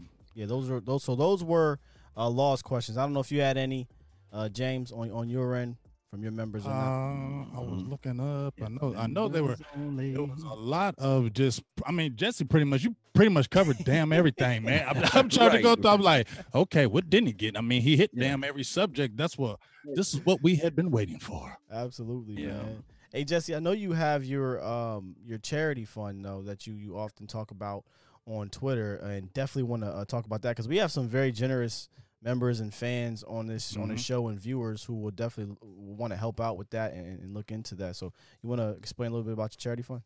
Yeah, so my charity is called Holly's Helping Hands, and it really formulated, man, almost like 10 years ago. Wow. I was flying home. We were playing Miami in a preseason game in Miami, and we were flying home, and I'm just sitting in a plane, and I started looking at myself, like literally from head to toe. I was like, man, these sneakers I have on is $250. These jeans I have on is $200. This shirt I have on is $200. And I'm like, what have I done for other people? I'm like, I'm sitting around here with all this stuff on. Not saying that I don't deserve it, whatever. Right. You know, I worked hard enough for it, but I was like, this is stuff. Like this is stuff. And I wasn't raised to covet stuff. And I said, you know, I haven't done nothing for my community. I haven't done for other people. And it just kind of hit me hard. And so initially I just came back and I just started doing every week during the season. No, what I first started doing was for every pair of sneakers that I bought, the price of those sneakers, I would have to give that same amount of money to something else. Then I started saying to myself, well, I'm just giving it away to different other people's charities. Let me start my own. And so I started my own, and then we started off with, we were feeding every week during the season. We would take somebody to the grocery store and do $200 worth of groceries every week. And then it morphed into Thanksgiving. And then it really, the big thing, it culminated with Christmas. And that's my big thing, man. I come from a very poor background, born in Roselle, New Jersey. I'm the middle of 3 boys. My grandmother raised us, and she made less than $40,000 a year. And so there were times when we didn't have Christmas. We had more monthly money and more bills than bucks. And I always would say to myself, man, I really wish somebody would just come and help us out. You see this stuff on TV, like, oh, this kid got blessed with this or that. Those kids got blessed with that. And you always like, nobody think about us, man. And so when I got in that position, I said, you know, I can't help every kid, but I can help some kids. And so for the last, man, about 10 years, we do Holly Helping Hands Christmas event. And I find kids in the DFW area. And I get 2 lists. I get a list of wants and a list of needs. And I get everything on that list that they need, whether it's sneakers, jackets, clothes, underwear, stuff like that, school supplies. And then I try to get things that they want on their Christmas list. Because we live in a day and time where, you know, if you came back to school when I was coming up, you might have got joked on, but they go real hard now. Like they go super hard. They put you on social media, fam. Yeah, that's the bad part. That's the terrible. And I'm like, you know, man, I would hate for kids to come back with nothing for Christmas. And so we've been doing that. And then, you know, that's the big thing that we do. And then like now, when there's money left over, like quietly, I've been doing things where if people have a need right now where, you know, they're hungry and they can't eat. I've been having people reach out to me, and if they have a Walmart in their area, I'll go online and do a list. I'll do a grocery list at Walmart, pay for it, and I just go pick it up, you know. And so it's just all about finding ways to give back to people, man. And I've been put in a very, very blessed position where I remember times where I didn't know where my next meal was going to come from. I haven't been that way in a very long time. And I know that there's still people who are out there who don't know. And I just have a love for children, and I have a love for people in need, and I want to help them as best I possibly can, because I know I can't help everybody. I know I can't. But legacy is formed by helping one person. One person who helps another person, who helps another person. Like people are being helped today who don't know who Ron Holly is. That's my grandmother. That's the one who showed me how to give. But her legacy still lives on, that every time a kid or a family goes, man, thank you so much, Jesse Holly. And I'm like, y'all, I'm just here. This happened because my grandmother who did this 30 years ago and showed me the way 30 years ago, you're being blessed because of it today. And that's legacy. And I hope that one day, 20 years from now, someone says, I'm going to bless a family this Christmas because Jesse Holly blessed me 20 Christmases ago. That family will never know who Jesse Holly is, but they'll be blessed because of the legacy that I left in that other family. And that's just how I want to be. And so whether it's $5, $10, $15, $20, listen, I can find something to help people out with any amount of money that people give me. That's heavy. Lord, That's heavy. Shout out to Grandmama Holly. Yes. Man, shout out to the whole fam. Oh, fam. I drop your Twitter link in the description box there, so I put people the can helping hands in there too. The Yeah. Holly helping hands. put it in there again so I can clip it again. I put it. It's in my feed, but I'll put it in the main one. Okay. Hey, cool. Jesse, I wanted to ask you one question right quick. One of my members hit me and said, boy, you better ask that question. I just found this. He chin-checked me right quick, so I definitely apologize about that one. My guy, Dan Lee, asked about what team in the division really do you think won the draft, and what team are you excited to see Dallas play this year? In our division, outside of us? There it is. I said nothing else on that. He's saying in that division, if you think the Cowboys won it, then there it is. If you think who will be second to him? I think the Cowboys had, if not, they definitely had the best draft in the division. They had one of the best drafts in the league. Right. As a whole. Mm-hmm. And I'll briefly just go through the division. Washington will be better, fellas. I know. Be good. I'm not saying that they're going to be world beaters, but they'll be better than 2-14. They're going to be better than what they were. Yeah. Okay. That won't be a cakewalk. Ron Rivera will have those guys, especially defensively. They're going to be ready. It goes back to I think Law. You asked a question earlier about the defensive backs. Mm-hmm. Look what Philly just did. You better have some dogs that can run, because they went and got nothing but speed, vertical speed. And if you can't cover vertical speed, you're gonna have a long day. They got Rager and they got Deshaun Jackson and Hightower and you gonna have to run, and then they're gonna have Ertz eating you up in the middle. You bet to be able to run and cover. They better be able to catch too. I think these guys will be able to catch.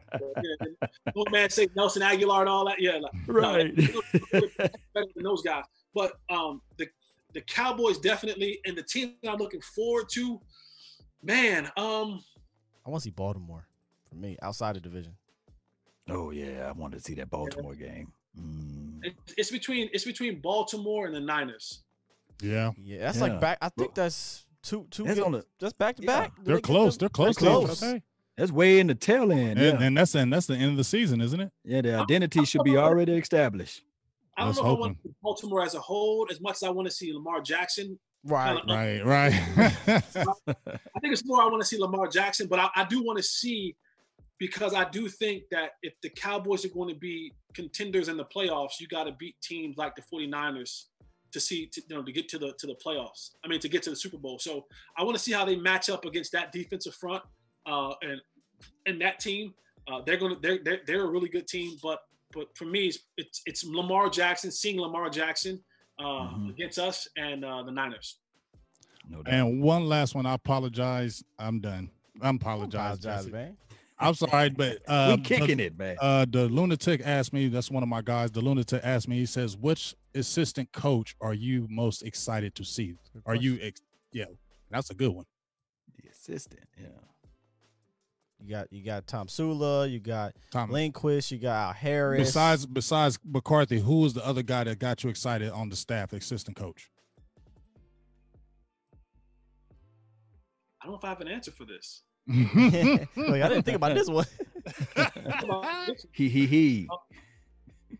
Luna, you got me. Lunatic, you got me on this one. Coach you Bones, go, look, I'm gonna answer it for him. Coach Bones, because our special team last year was on the bottom end. There you go. Yeah, we was on the bottom end last year, so hopefully, man. Question. You know what? I don't know. That's the people. I don't have nothing. Tweet me the answer one day. Just say, hey, Jay, I got you. I remember now. There you go. Send it to the Lunatic. Send it to the Lunatic. That's what's gonna happen. I'm gonna really dig at this. It's gonna be like, I got it. Shower or something like that. Some Jerry Jones stuff. Like I was in the shower and it came to me. Hey, listen. I don't know if you study any of these undrafted free agents, but one of my guys here, Del Shap, he wanted to know about your thoughts on Rondell Carter. I think he's a defensive end out of JMU, James Madison. James Madison. I don't know if you studied the undrafted. It's a lot of You guys had Jeff Kavanaugh last week. Yeah, I know that. Yeah, he talked about him. I don't even know why. Hey, Shop, I love you. But Jeff talked about him yesterday, Playboy. That's who goes in on those. You got to hit that rewind on the other episode. Yeah, go back and watch yesterday's show. I know my strengths, and when you start asking me about now once we get to the season, then we can talk about season. Oh, I'm good then. I know, like Jeff finds all the guys under the rock. Like, I'm the guy. Like, all right, when I see what is the finished product, then I start digging into those guys in the finished product. So. Hey, kept it being. I'm the same way. When we were doing the draft show, and they would pick a player, and I didn't know who it was. Reggie Robinson picked in the 4th round, 123. Take it away, Law Nation, because I definitely didn't study that man. Thank you for tuning in to the Law Nation Film Session. Yeah, it is. But my dog, Botch Lombardi, he said he knows everything about Rondell. He's in the chat, so y'all check out Botch Lombardi's film breakdown on Rondell. Jesse, this would be a question right here that may be kind of edgy a little bit, but they want to know your opinion on this. Right. Is Desmond Bryant done? Because you played the game, you played the wide receiver position. Cowboys, were you there with Des? I think. I don't know. Yeah, because wasn't Des hurt? Des hurt. It wasn't his quad hurt. Weren't you there with Des? Yeah. You were there with Des. Oh wow. Mm-hmm. Because when you had that game, wasn't his quad was hurting? That's why you was playing. Then Miles Austin went out that game. Yeah, he hurt his quad against the Jets. We lost on 9/11 in New York, and he had a quad. I'll say this because I've known Des for a long time. I got you. If you have hopes and dreams of Des Bryant playing for the Dallas Cowboys, let him go. Let them go. Let it go. It's not happening. Not happening. It was never happening. It was never happening. That's what I said. I said once Stephen Jones said it's a wrap, it's over. Listen, if they wanted him, they would have kept him. If they wanted him, they would have kept him. And it didn't matter what other coaches might have wanted him gone. If Stephen and Jerry wanted him, he'd still be a Cowboy. When they released him, Stephen didn't want him. When they released him, that was the door closed. And now all the good talk about it now that kind of gives people hope is just them saying, "Hey, we rekindled our relationship. Let's keep it on the good side of things." It's not that they're saying that they're opening the door for him to come back in. It's just saying we love Des Bryant. He's a part of our family. He's going to be a Cowboy for life. But he ain't playing here no more. There's no need to keep kicking his back in. Let's just say, you never know. They love Des. Jerry Jones loves Des. So he probably had to talk with him and say, listen, we don't have to say negative things about him. Just, keep it cool. I do think that there's a place for him in the National Football League. I do think that. I do think the biggest thing for Des, and I kind of get upset. Let me say this right. Dez gonna be tweeting. Shout out to you, Dez. Woosa. We have a sensitive society, and if things aren't worded right, everyone gets a little bit butthurt. I got you, bro. I don't care because it's whatever. But let me just word this right. I'm never against a man or any man making a living. The thing that I don't like with Dez and how he's approaching some of the stuff that he's doing and who he's working with is you're constantly putting out this film that doesn't consistently look good. Oh. And a lot of fans will look at film and just see things that I don't like. Some people watch the game for first down and touchdowns. I watch the game from a different perspective. Oh, break it down. So when a lot of these videos come out, especially the early ones, they did not look good. And so it wasn't a good look for Dez, but it was a good look for the representation that was training Dez. Because I get the chance to say that I was training this player. They didn't look good. You're right about that. And I'm not knocking anyone. Everyone has to make a living. If I was Dez and to match up what he's saying to what he's actually doing, because a lot of what he's saying is, he said I can play the Jason Witten role. Now he didn't mean tight end. Tight end. Right. Kick me inside. Right. You didn't play inside. Right. But everything that you showed me is you running routes from the outside. Mm. Everything that you showed me, you running routes from the outside. If Yeah. I was him, I would say, and if he's listening, Des, I would say this, and I've said this to him. Find tape of Wes Welker, whether it's through coaches film, practice film, NFL League Pass, YouTube, whatever. We live in a day and time when you can find anything. Yeah. Right. And I would watch as much Wes Welker tape as I can possibly watch. And then all of my drills would be to mimic that. Mm. Not to mimic outside routes, because you're saying you want to play the slot.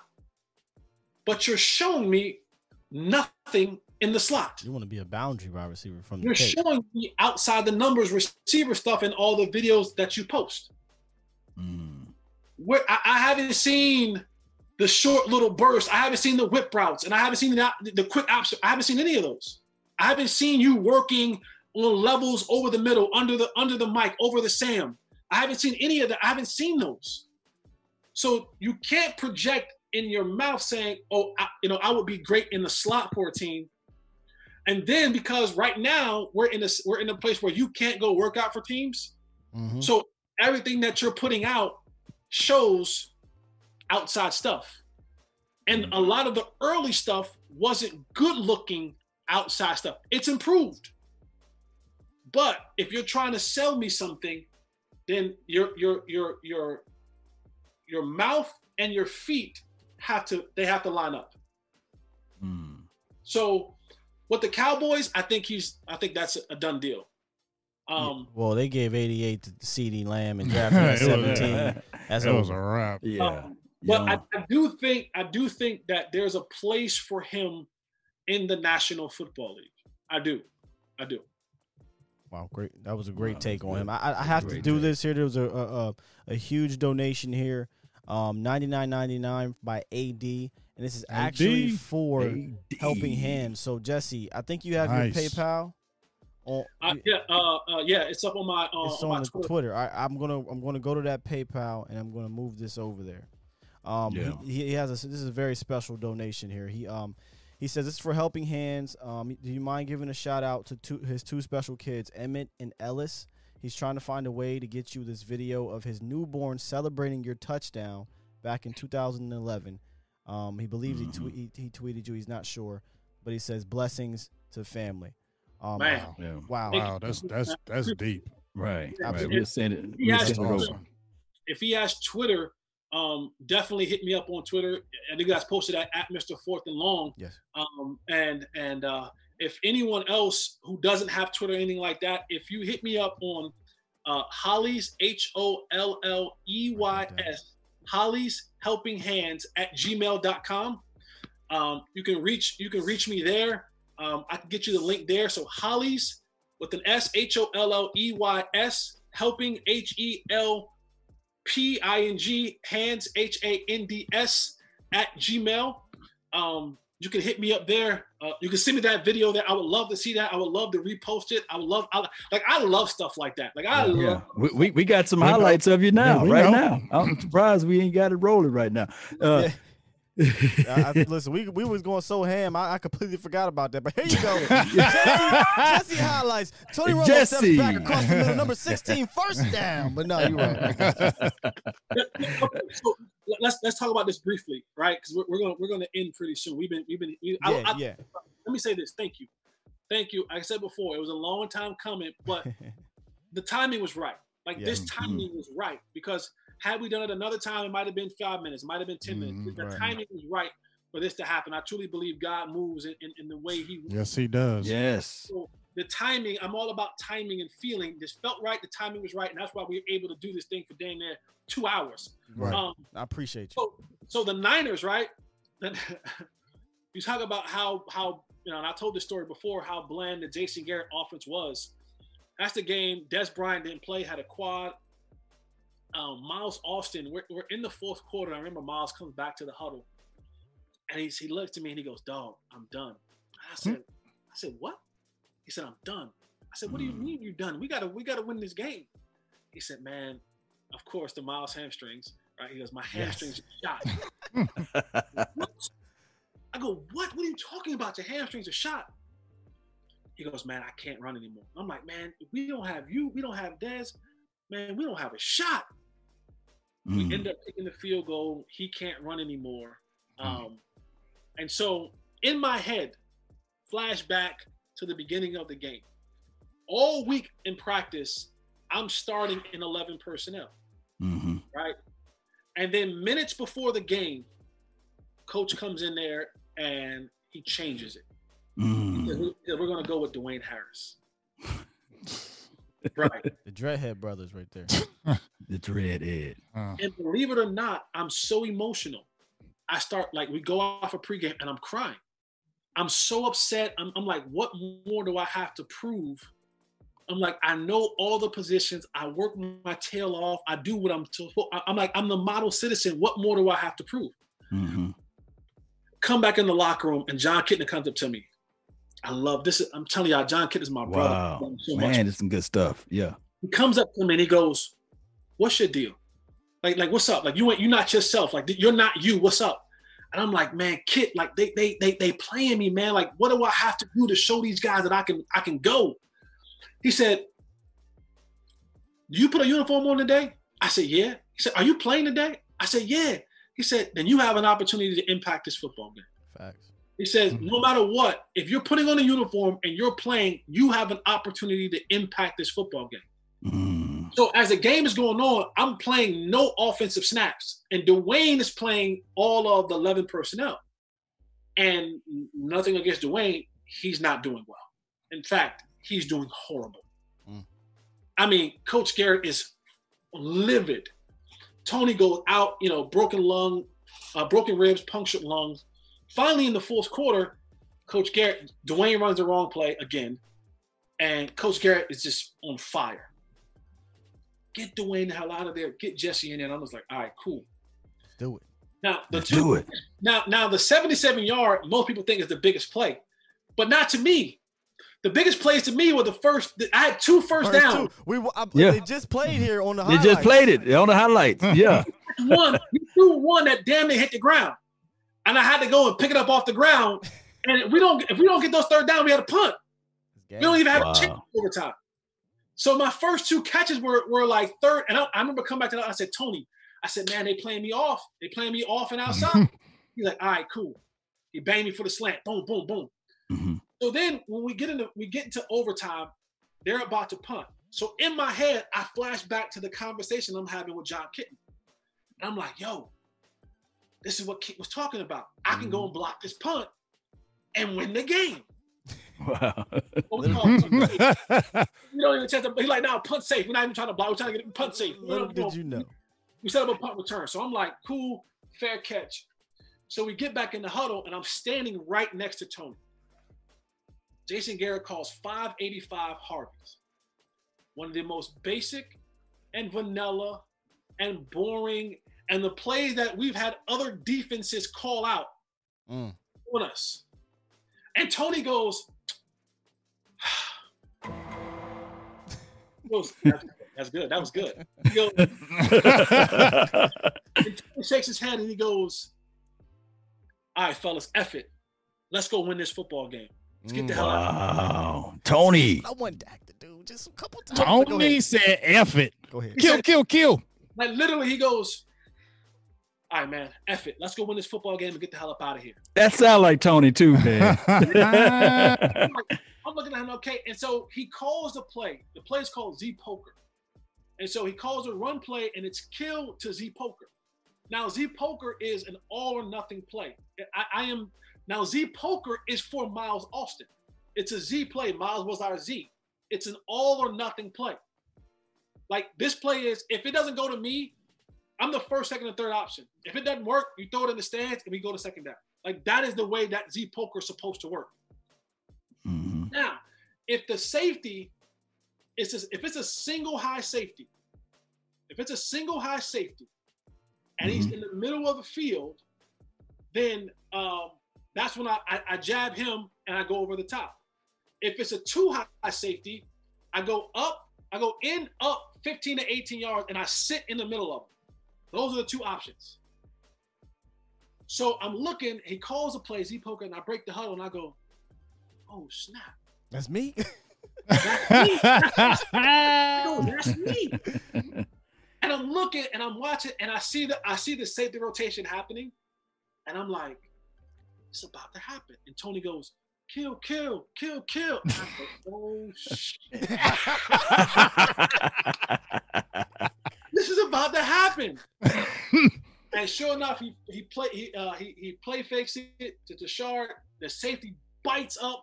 I nod him and go over the top, and I'm running, right? And I'm running. And I look back, and I'm like, come on, Tony, throw the ball. And I'm waiting for the ball. And so I catch it. Now, if you people remember, that day was about 85 degrees in Candlestick, unusually hot. Uh-huh. I had played a couple more plays than I normally am used to playing. So when I catch it, I'm like, run, Jess, run. But I hear Dante Whitner coming up. I can hear him breathe like, get him. And so I'm like, damn, that end zone is so far away. And I'm pumping. And I'm to the point now, I'm like, yo, I've hit max speed. Now it's right here. There it is right there. Oh, you let him catch it. You put that arm all the way out with that ball. I peaked. And so now I know in my head, okay, just start fading to the sideline and hope he quits. Because everything from here is downhill. Like everything from here, there's no more top speed. Everything now is a downhill win. And I hope it carries me to the finish. But I hear Dante Whitner like, I can hear it. And I'm like, damn. I'm like, come on, Enzo. I'm trying to pump my arm, and that monkey jumped on my back. And so people think I'm like celebrating. I'm not celebrating. I'm damn sure that. Oh, that's what we. Yeah. We like, is this boy showing off? If he's showing off, if he's celebrating, Showing off. I remember Space Jam. You was trying to reach it? Basket. So I'm running, and I'm like, damn. And so I can feel Dante like he's on me. And so I'm like, if I just stretch while he grabs me, maybe momentum's gonna have you go right in. It didn't happen that way. But and here's why I say it didn't happen that way. And if you've ever heard my story, if you've ever seen my story, you can Google it. It's up there. And my shirt, I wore this shirt for a reason, because I want people to know what I represent. Right. I want people to know that I'm all about that celebration. Yeah. Mm-hmm. I was never supposed to score a touchdown. Early in my career, when I was with the Cincinnati Bengals, and I was blessed with this gift to play in the National Football League, God was using me to go into these locker rooms and help change the culture of men. And I didn't do it.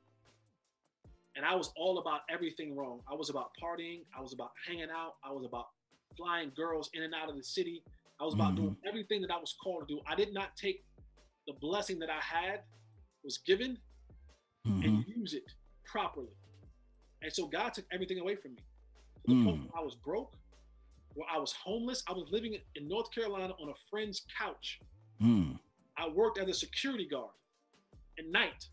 A mall cop, flashlight cop. I see you at night, and I worked at T-Mobile in the daytime.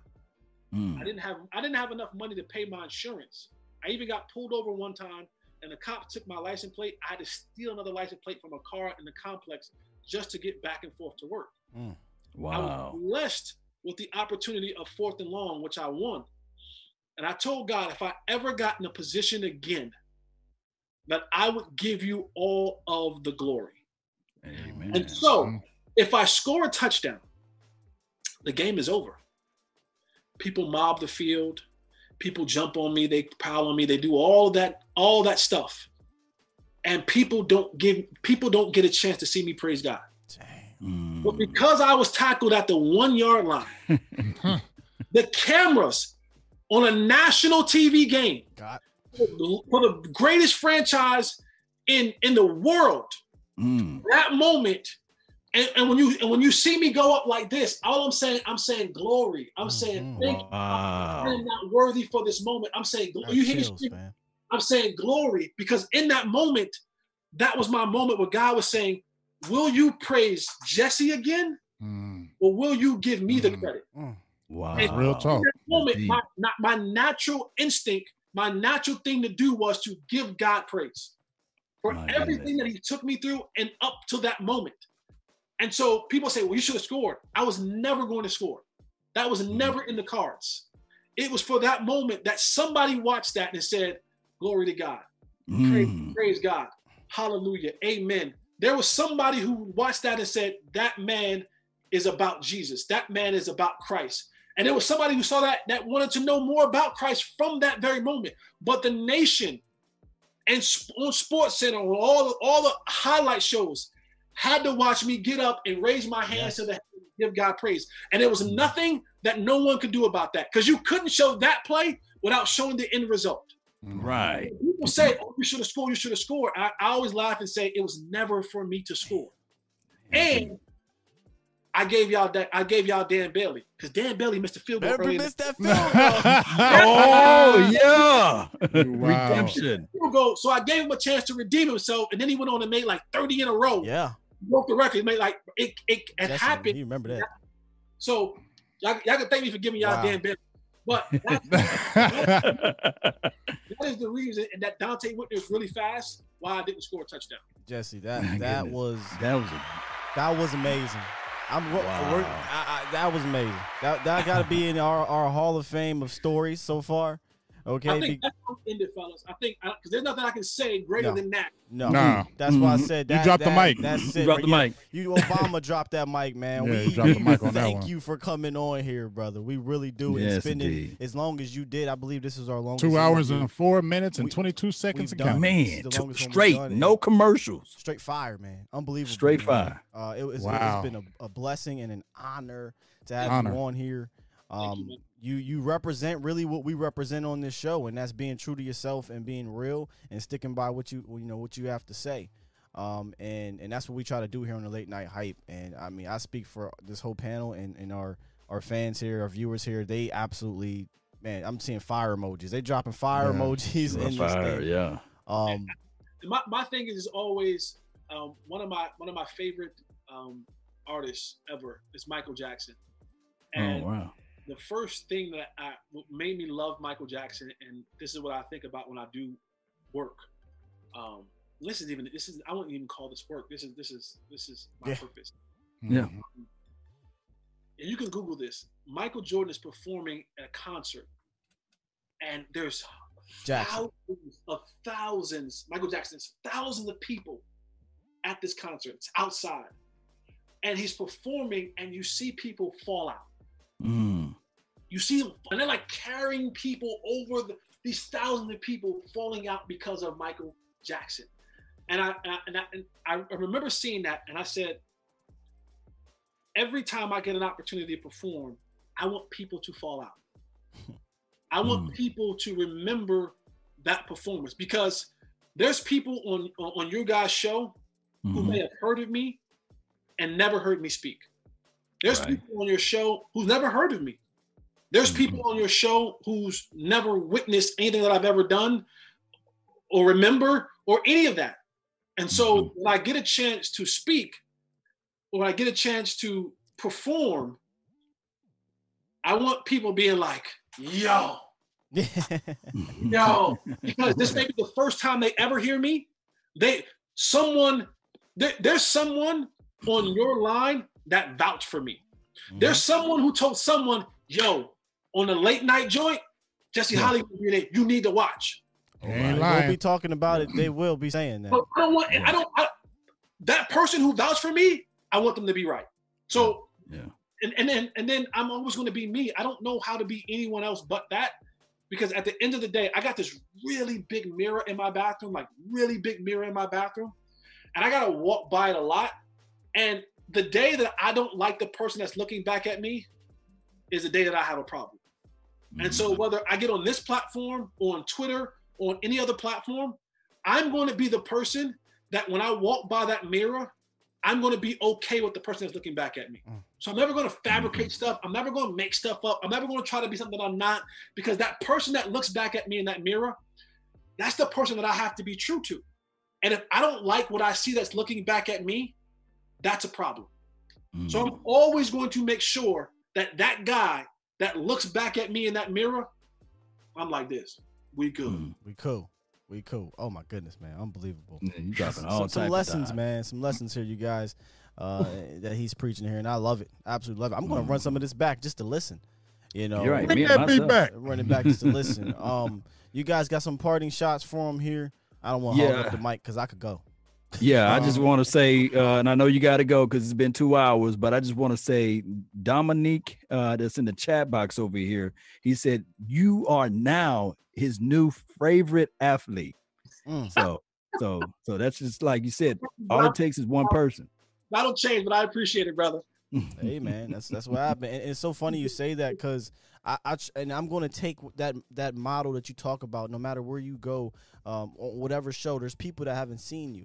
And I try to do that with these shows, man. People haven't seen some of these shows. There's somebody in here that's new. You know, the guy AD, he just came in here yesterday, man. And this is probably the first time he's seen you know, speak like this, not just on our show, but, you know, period. I don't know. I have to ask AD. And he donated to Helping Hands. So you just never know who you're going to really touch. And you touched him, you know, and that touched us. So, man, wow. Fire, man. Wow. Absolute fire. Man. I tell you what. I was going to hold off on this announcement for next week's show, but I'm going to drop it because this is why I'm going to drop it. All right, you ready, Big Game in Law? Yeah. Next week, we have a very special guest, but I think he's got a very hard following because Jesse Holly just ripped it tonight, y'all. He just ripped it. I'm serious. Darren Woodson is going to be here next Tuesday. Tuesday. I love watching Woody. His analysis. I grew up. He was one of my favorite players, and I could Law and I know Big Game. You said that was your guy, right? I almost pissed my pants when you told me. I'm keeping it real. Oh, Darren Woodson, y'all. That's Woody. I spoke with Woody earlier, and it's on and popping. I'm excited to bring him on the show, but I'm going to tell you right now. You set the precedent very high. Set the bar high. So we go out to Mike tell Woody. He set the bar high over here. Right, man. You said it high, man. So I appreciate your time, man. Everybody in the chat, they loved it. I'm pretty sure they're going to run this back. And the panel, I mean, look, we've been rapping with you off air, on air. It's been a blessing. It's been an honor, brother. Really has. Hey, and one last thing, Jesse. This was God's plan tonight. This was God's plan, because just how you said the timing, we had all been talking was so crazy. We had all been talking like, hey, we need to holler at Jesse. And we all had been going back and forth. And just one little thing about the high, somebody gave you a high. That's just God saying, hey, you know what? You're right. Let's make this happen. And it's just a beautiful thing. We really appreciate you. Early, man. I go a lot on my feelings and discernment, and it felt right. That's why I was like, let's do it. Let's do it. Yes, indeed, man. Right, let's do it. I didn't give no haggling. Let's do it, because that's how I roll. When it feels right, I'm like, all right. God says it's time to go. Let's go. But if it feels right to me, I don't do it. I'm like, woo. I love you, man. Hey, y'all want to? What y'all want to do? Y'all want to stick around after, or are we gonna wrap it up? We're gonna do it like we did yesterday. Yeah, we can do it like we can still keep talking. All right, so look, we're gonna wrap it up with Jesse. We'll come back, maybe take some calls, and just give us a few minutes to kind of come back down right now, because I ain't gonna lie, I'm a little bit high right now. Appreciate you, Jesse, again. My man, yes, we appreciate you. Make sure y'all drop these fire emojis for Jesse, man. Yes, Yeah. We will follow his Twitter. Yes, Right follow his Twitter. Yes. It's in the Gmail, helping Helping Hands. Helping hand. Holly's Helping Hands at gmail.com. If you want to donate to the charity or get information on the charity, make sure y'all drop email for him and follow him on Twitter. He also has links on for that as well. So we'll be right back to wrap up the show. Man, it's a good show, man. Real good show.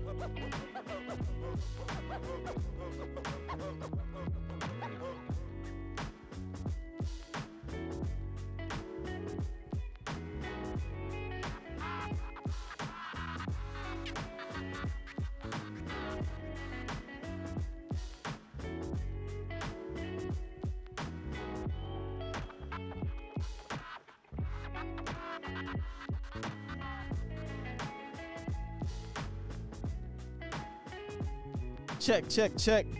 About to come back over for a few minutes. Come on back over. Man.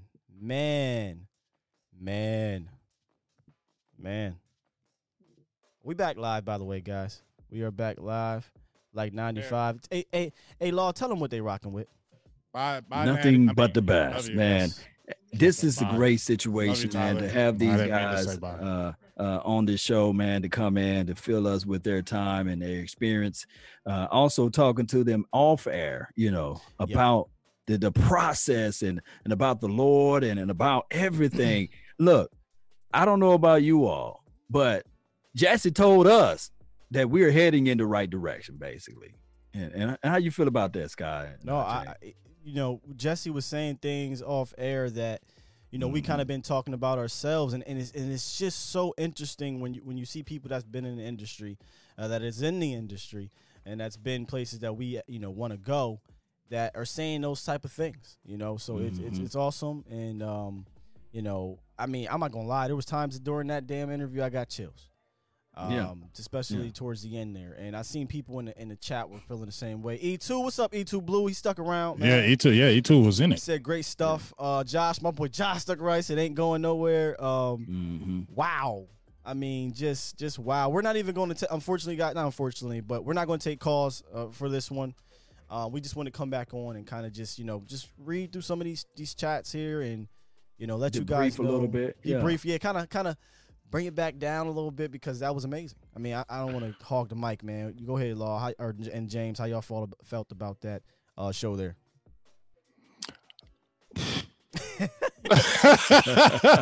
It's everything that we thought it could be. I think it's everything we thought it could be, and it's everything we hoped for. And it was just, and just like you said, the off talk that we just had with Jesse. Just really confirm some things that we have been talking about as a group, what our vision was as a group and how this all kind of happened. Some bad things happened, some good things, just how things have fell into place. And then the spoken word he gave us about timing and just like how it feel right and just how the timing has come with us. And, just like you said, we got to just keep the vision, keep the vision. And it's just awesome. Now, yes, indeed. I don't know if they heard me earlier, but y'all want to give the viewers the great news for next week, and we'll have more information on it, obviously. But I'm still on the high. Can I say this one? I want to give my guy Skywalker, because look, let me just tell y'all, we all be on our grind individually. Like, I mean, we don't want to tell you too much stuff on the behind the scenes, but when we're out every day, like you guys, we're grinding, talking to each other pretty much every day. Hey, we did this. Right. Hey, I got that. Hey, you did this. We got this. Hey, you know what I'm saying? We're doing that. And when Skywalker, when we were inside this certain chat and we heard that Woodson, see, every time we get an interview, I go through my crib screaming. And I do my dance and all the girls jump around me and we all hug each other. And I'm like, what's my name? They're like, Big Game James, Big Game James. So, man, when Skywalker said, hey, dog, Woody, dog, the screams was loud. It was, they were jumping. Oh, man, that, I'm sorry. I'm not even trying to be starstruck, but this is a dude I watched when I was young.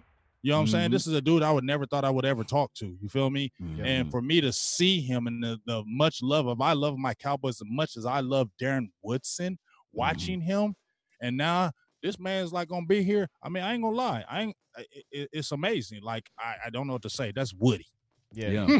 And I was the same way, man. We saw this guy come onto the team and just established himself as a leader, and was the young buck, was the young dog. What came out of Arizona, everybody knew what was going on. And then what he did to himself, Big Game James. All he did was play three Super Bowls, right? Three Super Bowls, was one of the top all-time leading tacklers in Dallas Cowboy history. And the thing about it was he was like a linebacker at Arizona State, and they converted him to safety. With the big shoulder pads. Shoulder pads, like Skywalker said, them damn big shoulder pads. Like a number T, like a T out there. I'll wrap to it. We're going to have to ask him that. Talk about the big old shoulder pads. Big old shoulder pads. We're going to have to ask that. Who deserve, dare I say, to be in the Hall of Fame. Oh, man, we're gonna talk about that. Playing games, man. We're gonna talk about that. You make me mad when I don't see him in the hall. I mean, Listen, come on now. I asked We're going Woody to have to bring earlier. that up. I said, Woody, you know, I can send you over, you know, rundown or what have you. He said, we don't need no rundown, man. He said, we just gonna get on and we gonna go. I said, great. I said, is there anything that's off limits though? Woody said, nothing's off limits. We're gonna keep it real. I said, God damn it, that's all I needed to hear. You feel me? That's it. All right, cool. Say no more. Because Yeah. that's what we do on this show. And I talked about it with Jesse. You know, we don't bring anybody on here that's gonna sugarcoat. If you feel as though you gotta hold back, I don't care if you Obama. I'm lying. If Obama come on here, dog, you can just sit there and stare. I don't care. But no, if you're gonna hold back, you know, that's cool, man. That's not the show for you because we don't want to hold back when we're asking questions, and you know, and our viewers aren't holding back either. You know, I know, guys in the chat, by the way, appreciate all the donations tonight. Donations. Oh my gosh, Donations. y'all know how we are when we have our guests. We can't really do we can't go in and do the donations like we want. But trust me, we see them. We try to ask the questions as much as we can. We appreciate them. AD, we talked to Jesse off air. Please email him that video. He is more than happy to put it on his Twitter. So please email him that. And anybody that has any questions about his charity, email him Holly's Helping Hands at gmail.com. But yeah, man, you know, without you guys in this chat, you know, and supporting, the late night hype wouldn't be what it is. They see what's happening because the Cowboys Nation is in tune. Y'all looking at what's going on with this show, man. Yeah.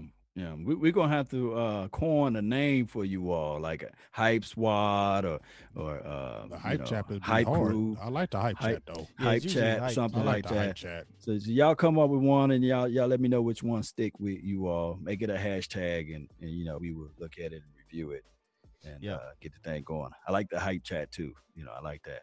Yeah. Or the hyper squad, whatever it may be. He said hyper squad. Hyper. Yes, Yeah, indeed. So man, we yeah. locked in Woody, man. Yes. Locked listen, in with Woody. I see the And- Cowboys Network. He just commented. And shout out to him. Shout out to Shout out to yes, Cowboys if you Network notice- because he was the plug. if you Go to his notice- IG page too.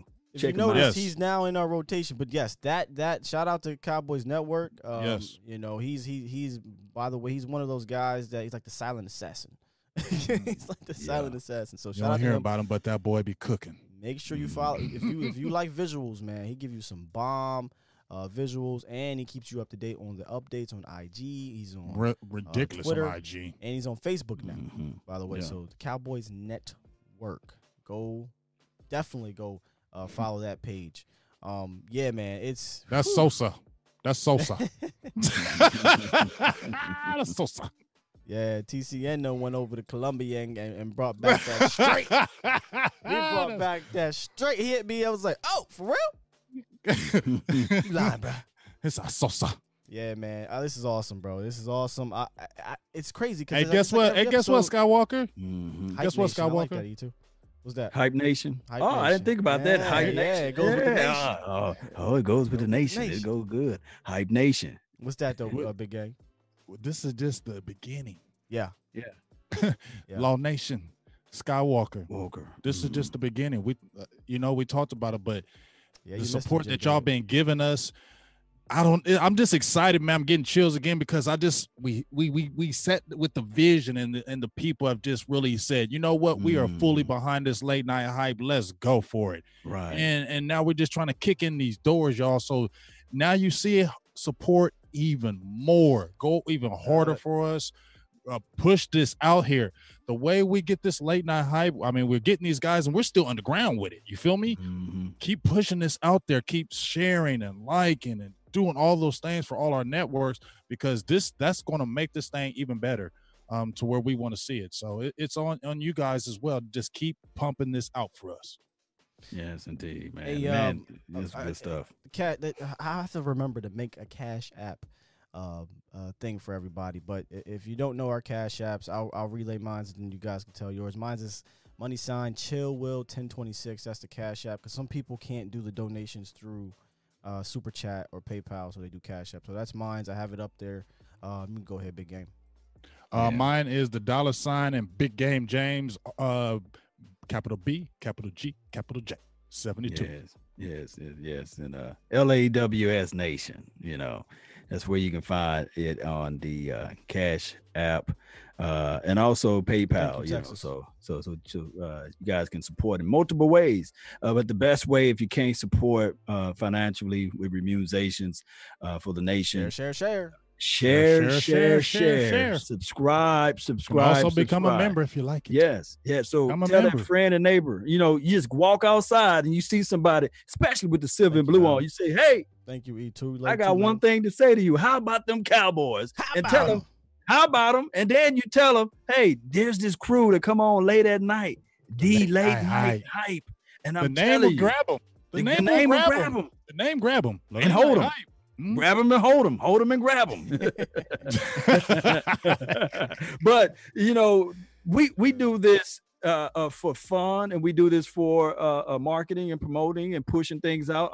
Our mindset, our independent opinions, but we get along pretty well. And we don't like this team. Guess what? We don't like them. We love this team. So I know for sure that you guys love the team too, especially sitting here for what, 2 hours and 31 minutes. Yeah. Long time. Yeah. To speak your mind. Uncut, raw. No commercial breaks. No, hey, let's talk about this particular point. This is the natural flavor that you guys are getting. And Jesse was just talking about prophesizing, almost talking about the vision and the plan. Shout out to you, Keith. Man, but I tell you this, when there's hope in the future, there's power in the present. So right now, everybody under the sound of my voice, man, we are trying to give you guys the unfiltered, the raw, authentic, original, flavor from the nation, from Big Game James, everything else with Skywalker still with the new feel, and Big Game James, everything else remained the same. Baby, this thing is going to be banana crazy when the season starts. He said banana crazy. Banana crazy. Yeah, see that banana crazy. Yeah. It just swishy, it just go everywhere. And it's just slimy. You just can't grab on to it. It's just crazy. Or you play Mario Kart back in the day, you flip on that banana. Think about this though, Law. Think about this. Go with it. Let's say by chance, okay, we feel like there's going to be a season, but let's think that what if their fans can't go to the games, right? Let's say that happens and fans can't attend the games. Man, well, guess what? You really better be watching us then, because all eyes on me. All eyes on us, right? If we don't if they can't go to the games. Real quick though, how y'all? I'm feeling good right now. Normally we would just be getting on a late night hype. Y'all can answer some questions in the chat for a couple minutes, or y'all got to go. We good. We good? Okay. First of all, shout out to Eric. We ain't 30 minutes good. No. Just a couple minutes. Shout out to Eric, man.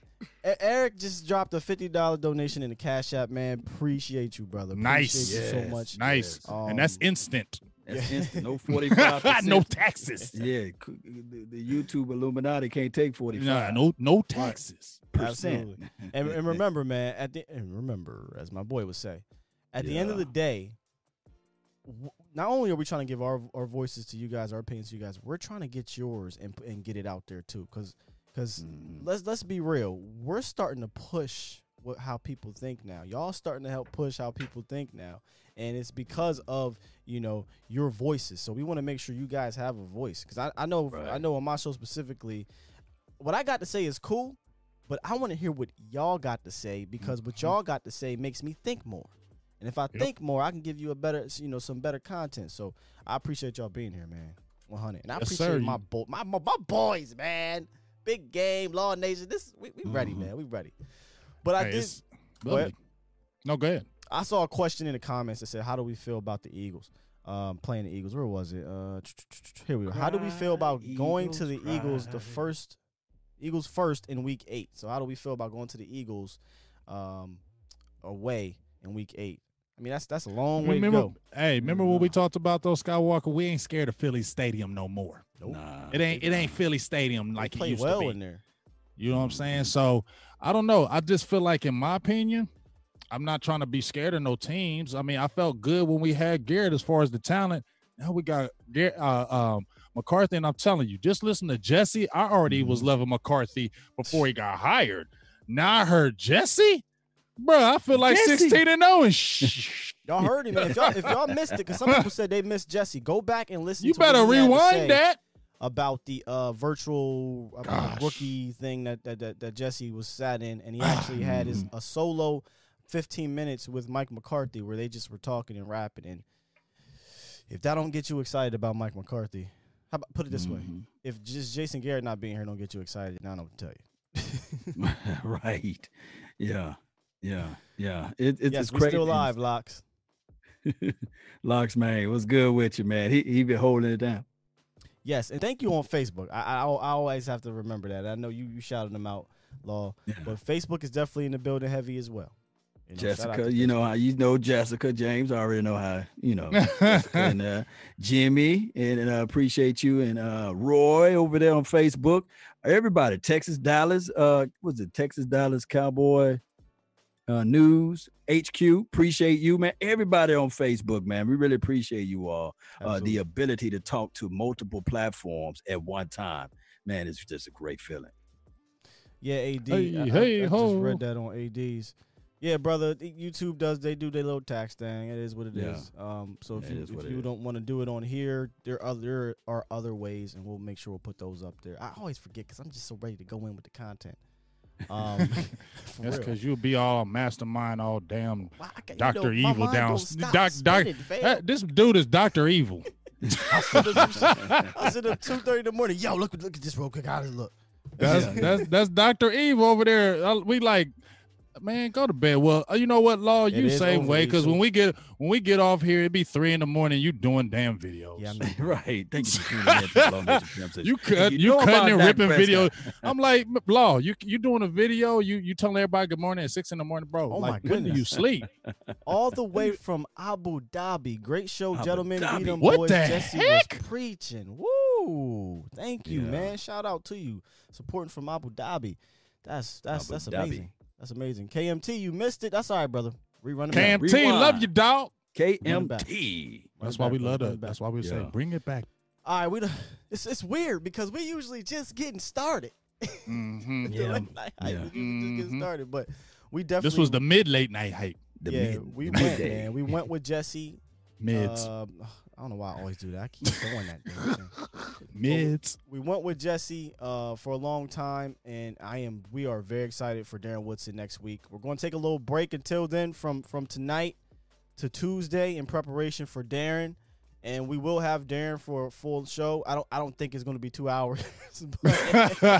Hey, at least who knows? I think we can get an hour though. I think we can get an hour. Yeah, like Kavanaugh said, I'm gonna be here for only 30 minutes, and then he was here an hour and 20. So hey, you never know. Yeah, he went for a little bit.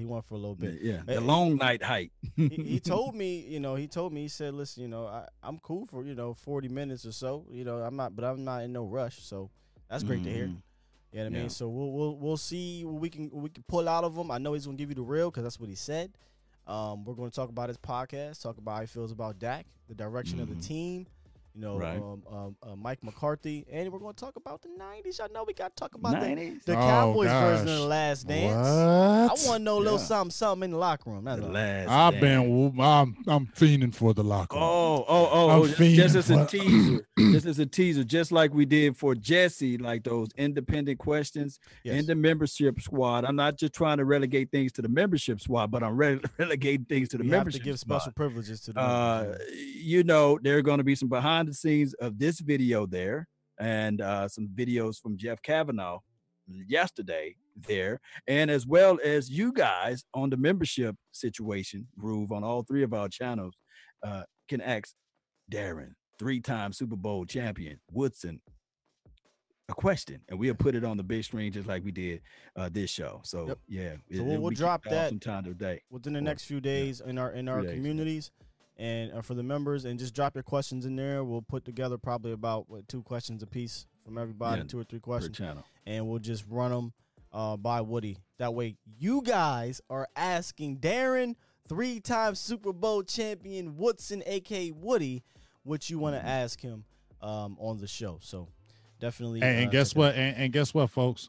Darren Woodson ain't the last. No, man, it's a lot in work. We just touched the tip. So you feel me, y'all? We just keep on grinding because y'all gonna be sitting there waiting like, Come on, y'all. Come on, late night high. Who next? Come How you on, doing, late night high. guys? We're gonna Who get next? Jason Garrett next, baby. How you doing, guys? How you doing? Just didn't Boy, execute. well, that would be something. Jason gonna come on here. I ain't scared of you. Italian sub, you know. You ain't gonna be scared of us. We ain't gonna bite. You know, No, we talk- didn't talk, execute. You know, we didn't. Taco. That- Oh, Let me my get up out of goodness, here, man. man. Let me get up Yeah. out of here. Yeah. Little E2 said, pause, big game. Lunatic with the Yes, $2, indeed. man. All right, you know how we get when we Oh, get oh, silly at the end. Hey, y'all do me a favor, Cowboy Nation. Please brand this tweet. Hashtag D late night hype, right? We want to brand that, right? Yeah. Yes. You want to get that viral. Hashtag D late night hype. If you share so this, that yes. people- yeah, so we can get this thing going. Yeah, if you guys are sharing this, which I don't care if you don't, if you don't do the hashtag, just sharing it. Thank you. But if you do, hashtag the late night hype, guys, so that they know that, you know, this is where they can get that fire, that yo got flame, as my guys like to say, man. Yo got fire. All right, man. Parting shots, anything? Amazon TV, Law Nation TV, Facebook, Thank you, Maui. MySpace, Black Planet, yes, Twitter, Tweet, all of those spots, man. Shout Let's out go. to the mods, man. Y'all Yeah, help shout out out to to the y'all. mods. Shout out to all the fams. I just want to tell my members, my premium members, make sure you be on the lookout this week. I know we've been doing all our shows, but remember I told you premium members are going to be on the show maybe 10, 15 minutes. So we're going to get all that together. So when we do a solo show, we're going to get that popping for you guys to jump on there. And you hear y'all live, hear your views live. So make sure my premium members get at me so we can make that happen. T-Mac said, Sky, I got to get the late night hype shirts popping. Remember, I put a teaser out with the hoodies and the T-shirt. I'll bring it back up on the next show. Y'all can tell me if y'all like them or whatnot, and we'll see what happens with the T-shirts. We'll see what happens. I'm so far from that at this point. I did put it out there just to get a teaser, but right now I'm just so in the zone on getting you guys the best content we can get you guys. So let's go. We'll see what happens with the merch, as my son likes to say. Dad, you got that merch? But all right, man. Listen. Thank you guys for rocking out with us as always. Thank you, Daryl. I'm humble. I love it. Love y'all. Shout out to my guys, Big Game, Law Nation. Amazing show today. Run it back. Bring that Run back. it. I'm gonna run it back. I'm gonna be at work tomorrow just listening to us, bro. Just listen to Jesse. Yeah, Hey, tell them what we is, Big Law Nation. Tell them what we is. You're listening to what? Nothing but the bass. Yes, sir. Let's go. Man, you're good at that. Oh, man, I appreciate it. Appreciate it.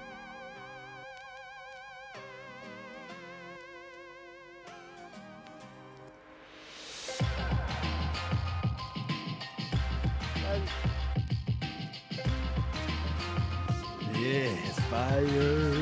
Hey, you know what's so funny? Ryan Humford, my guy, he was texting me back and forth. He just texted me, said, West Coast shitting in his pants right now, but he'll never admit it. Oh my goodness, man. This is total pandemonium, man.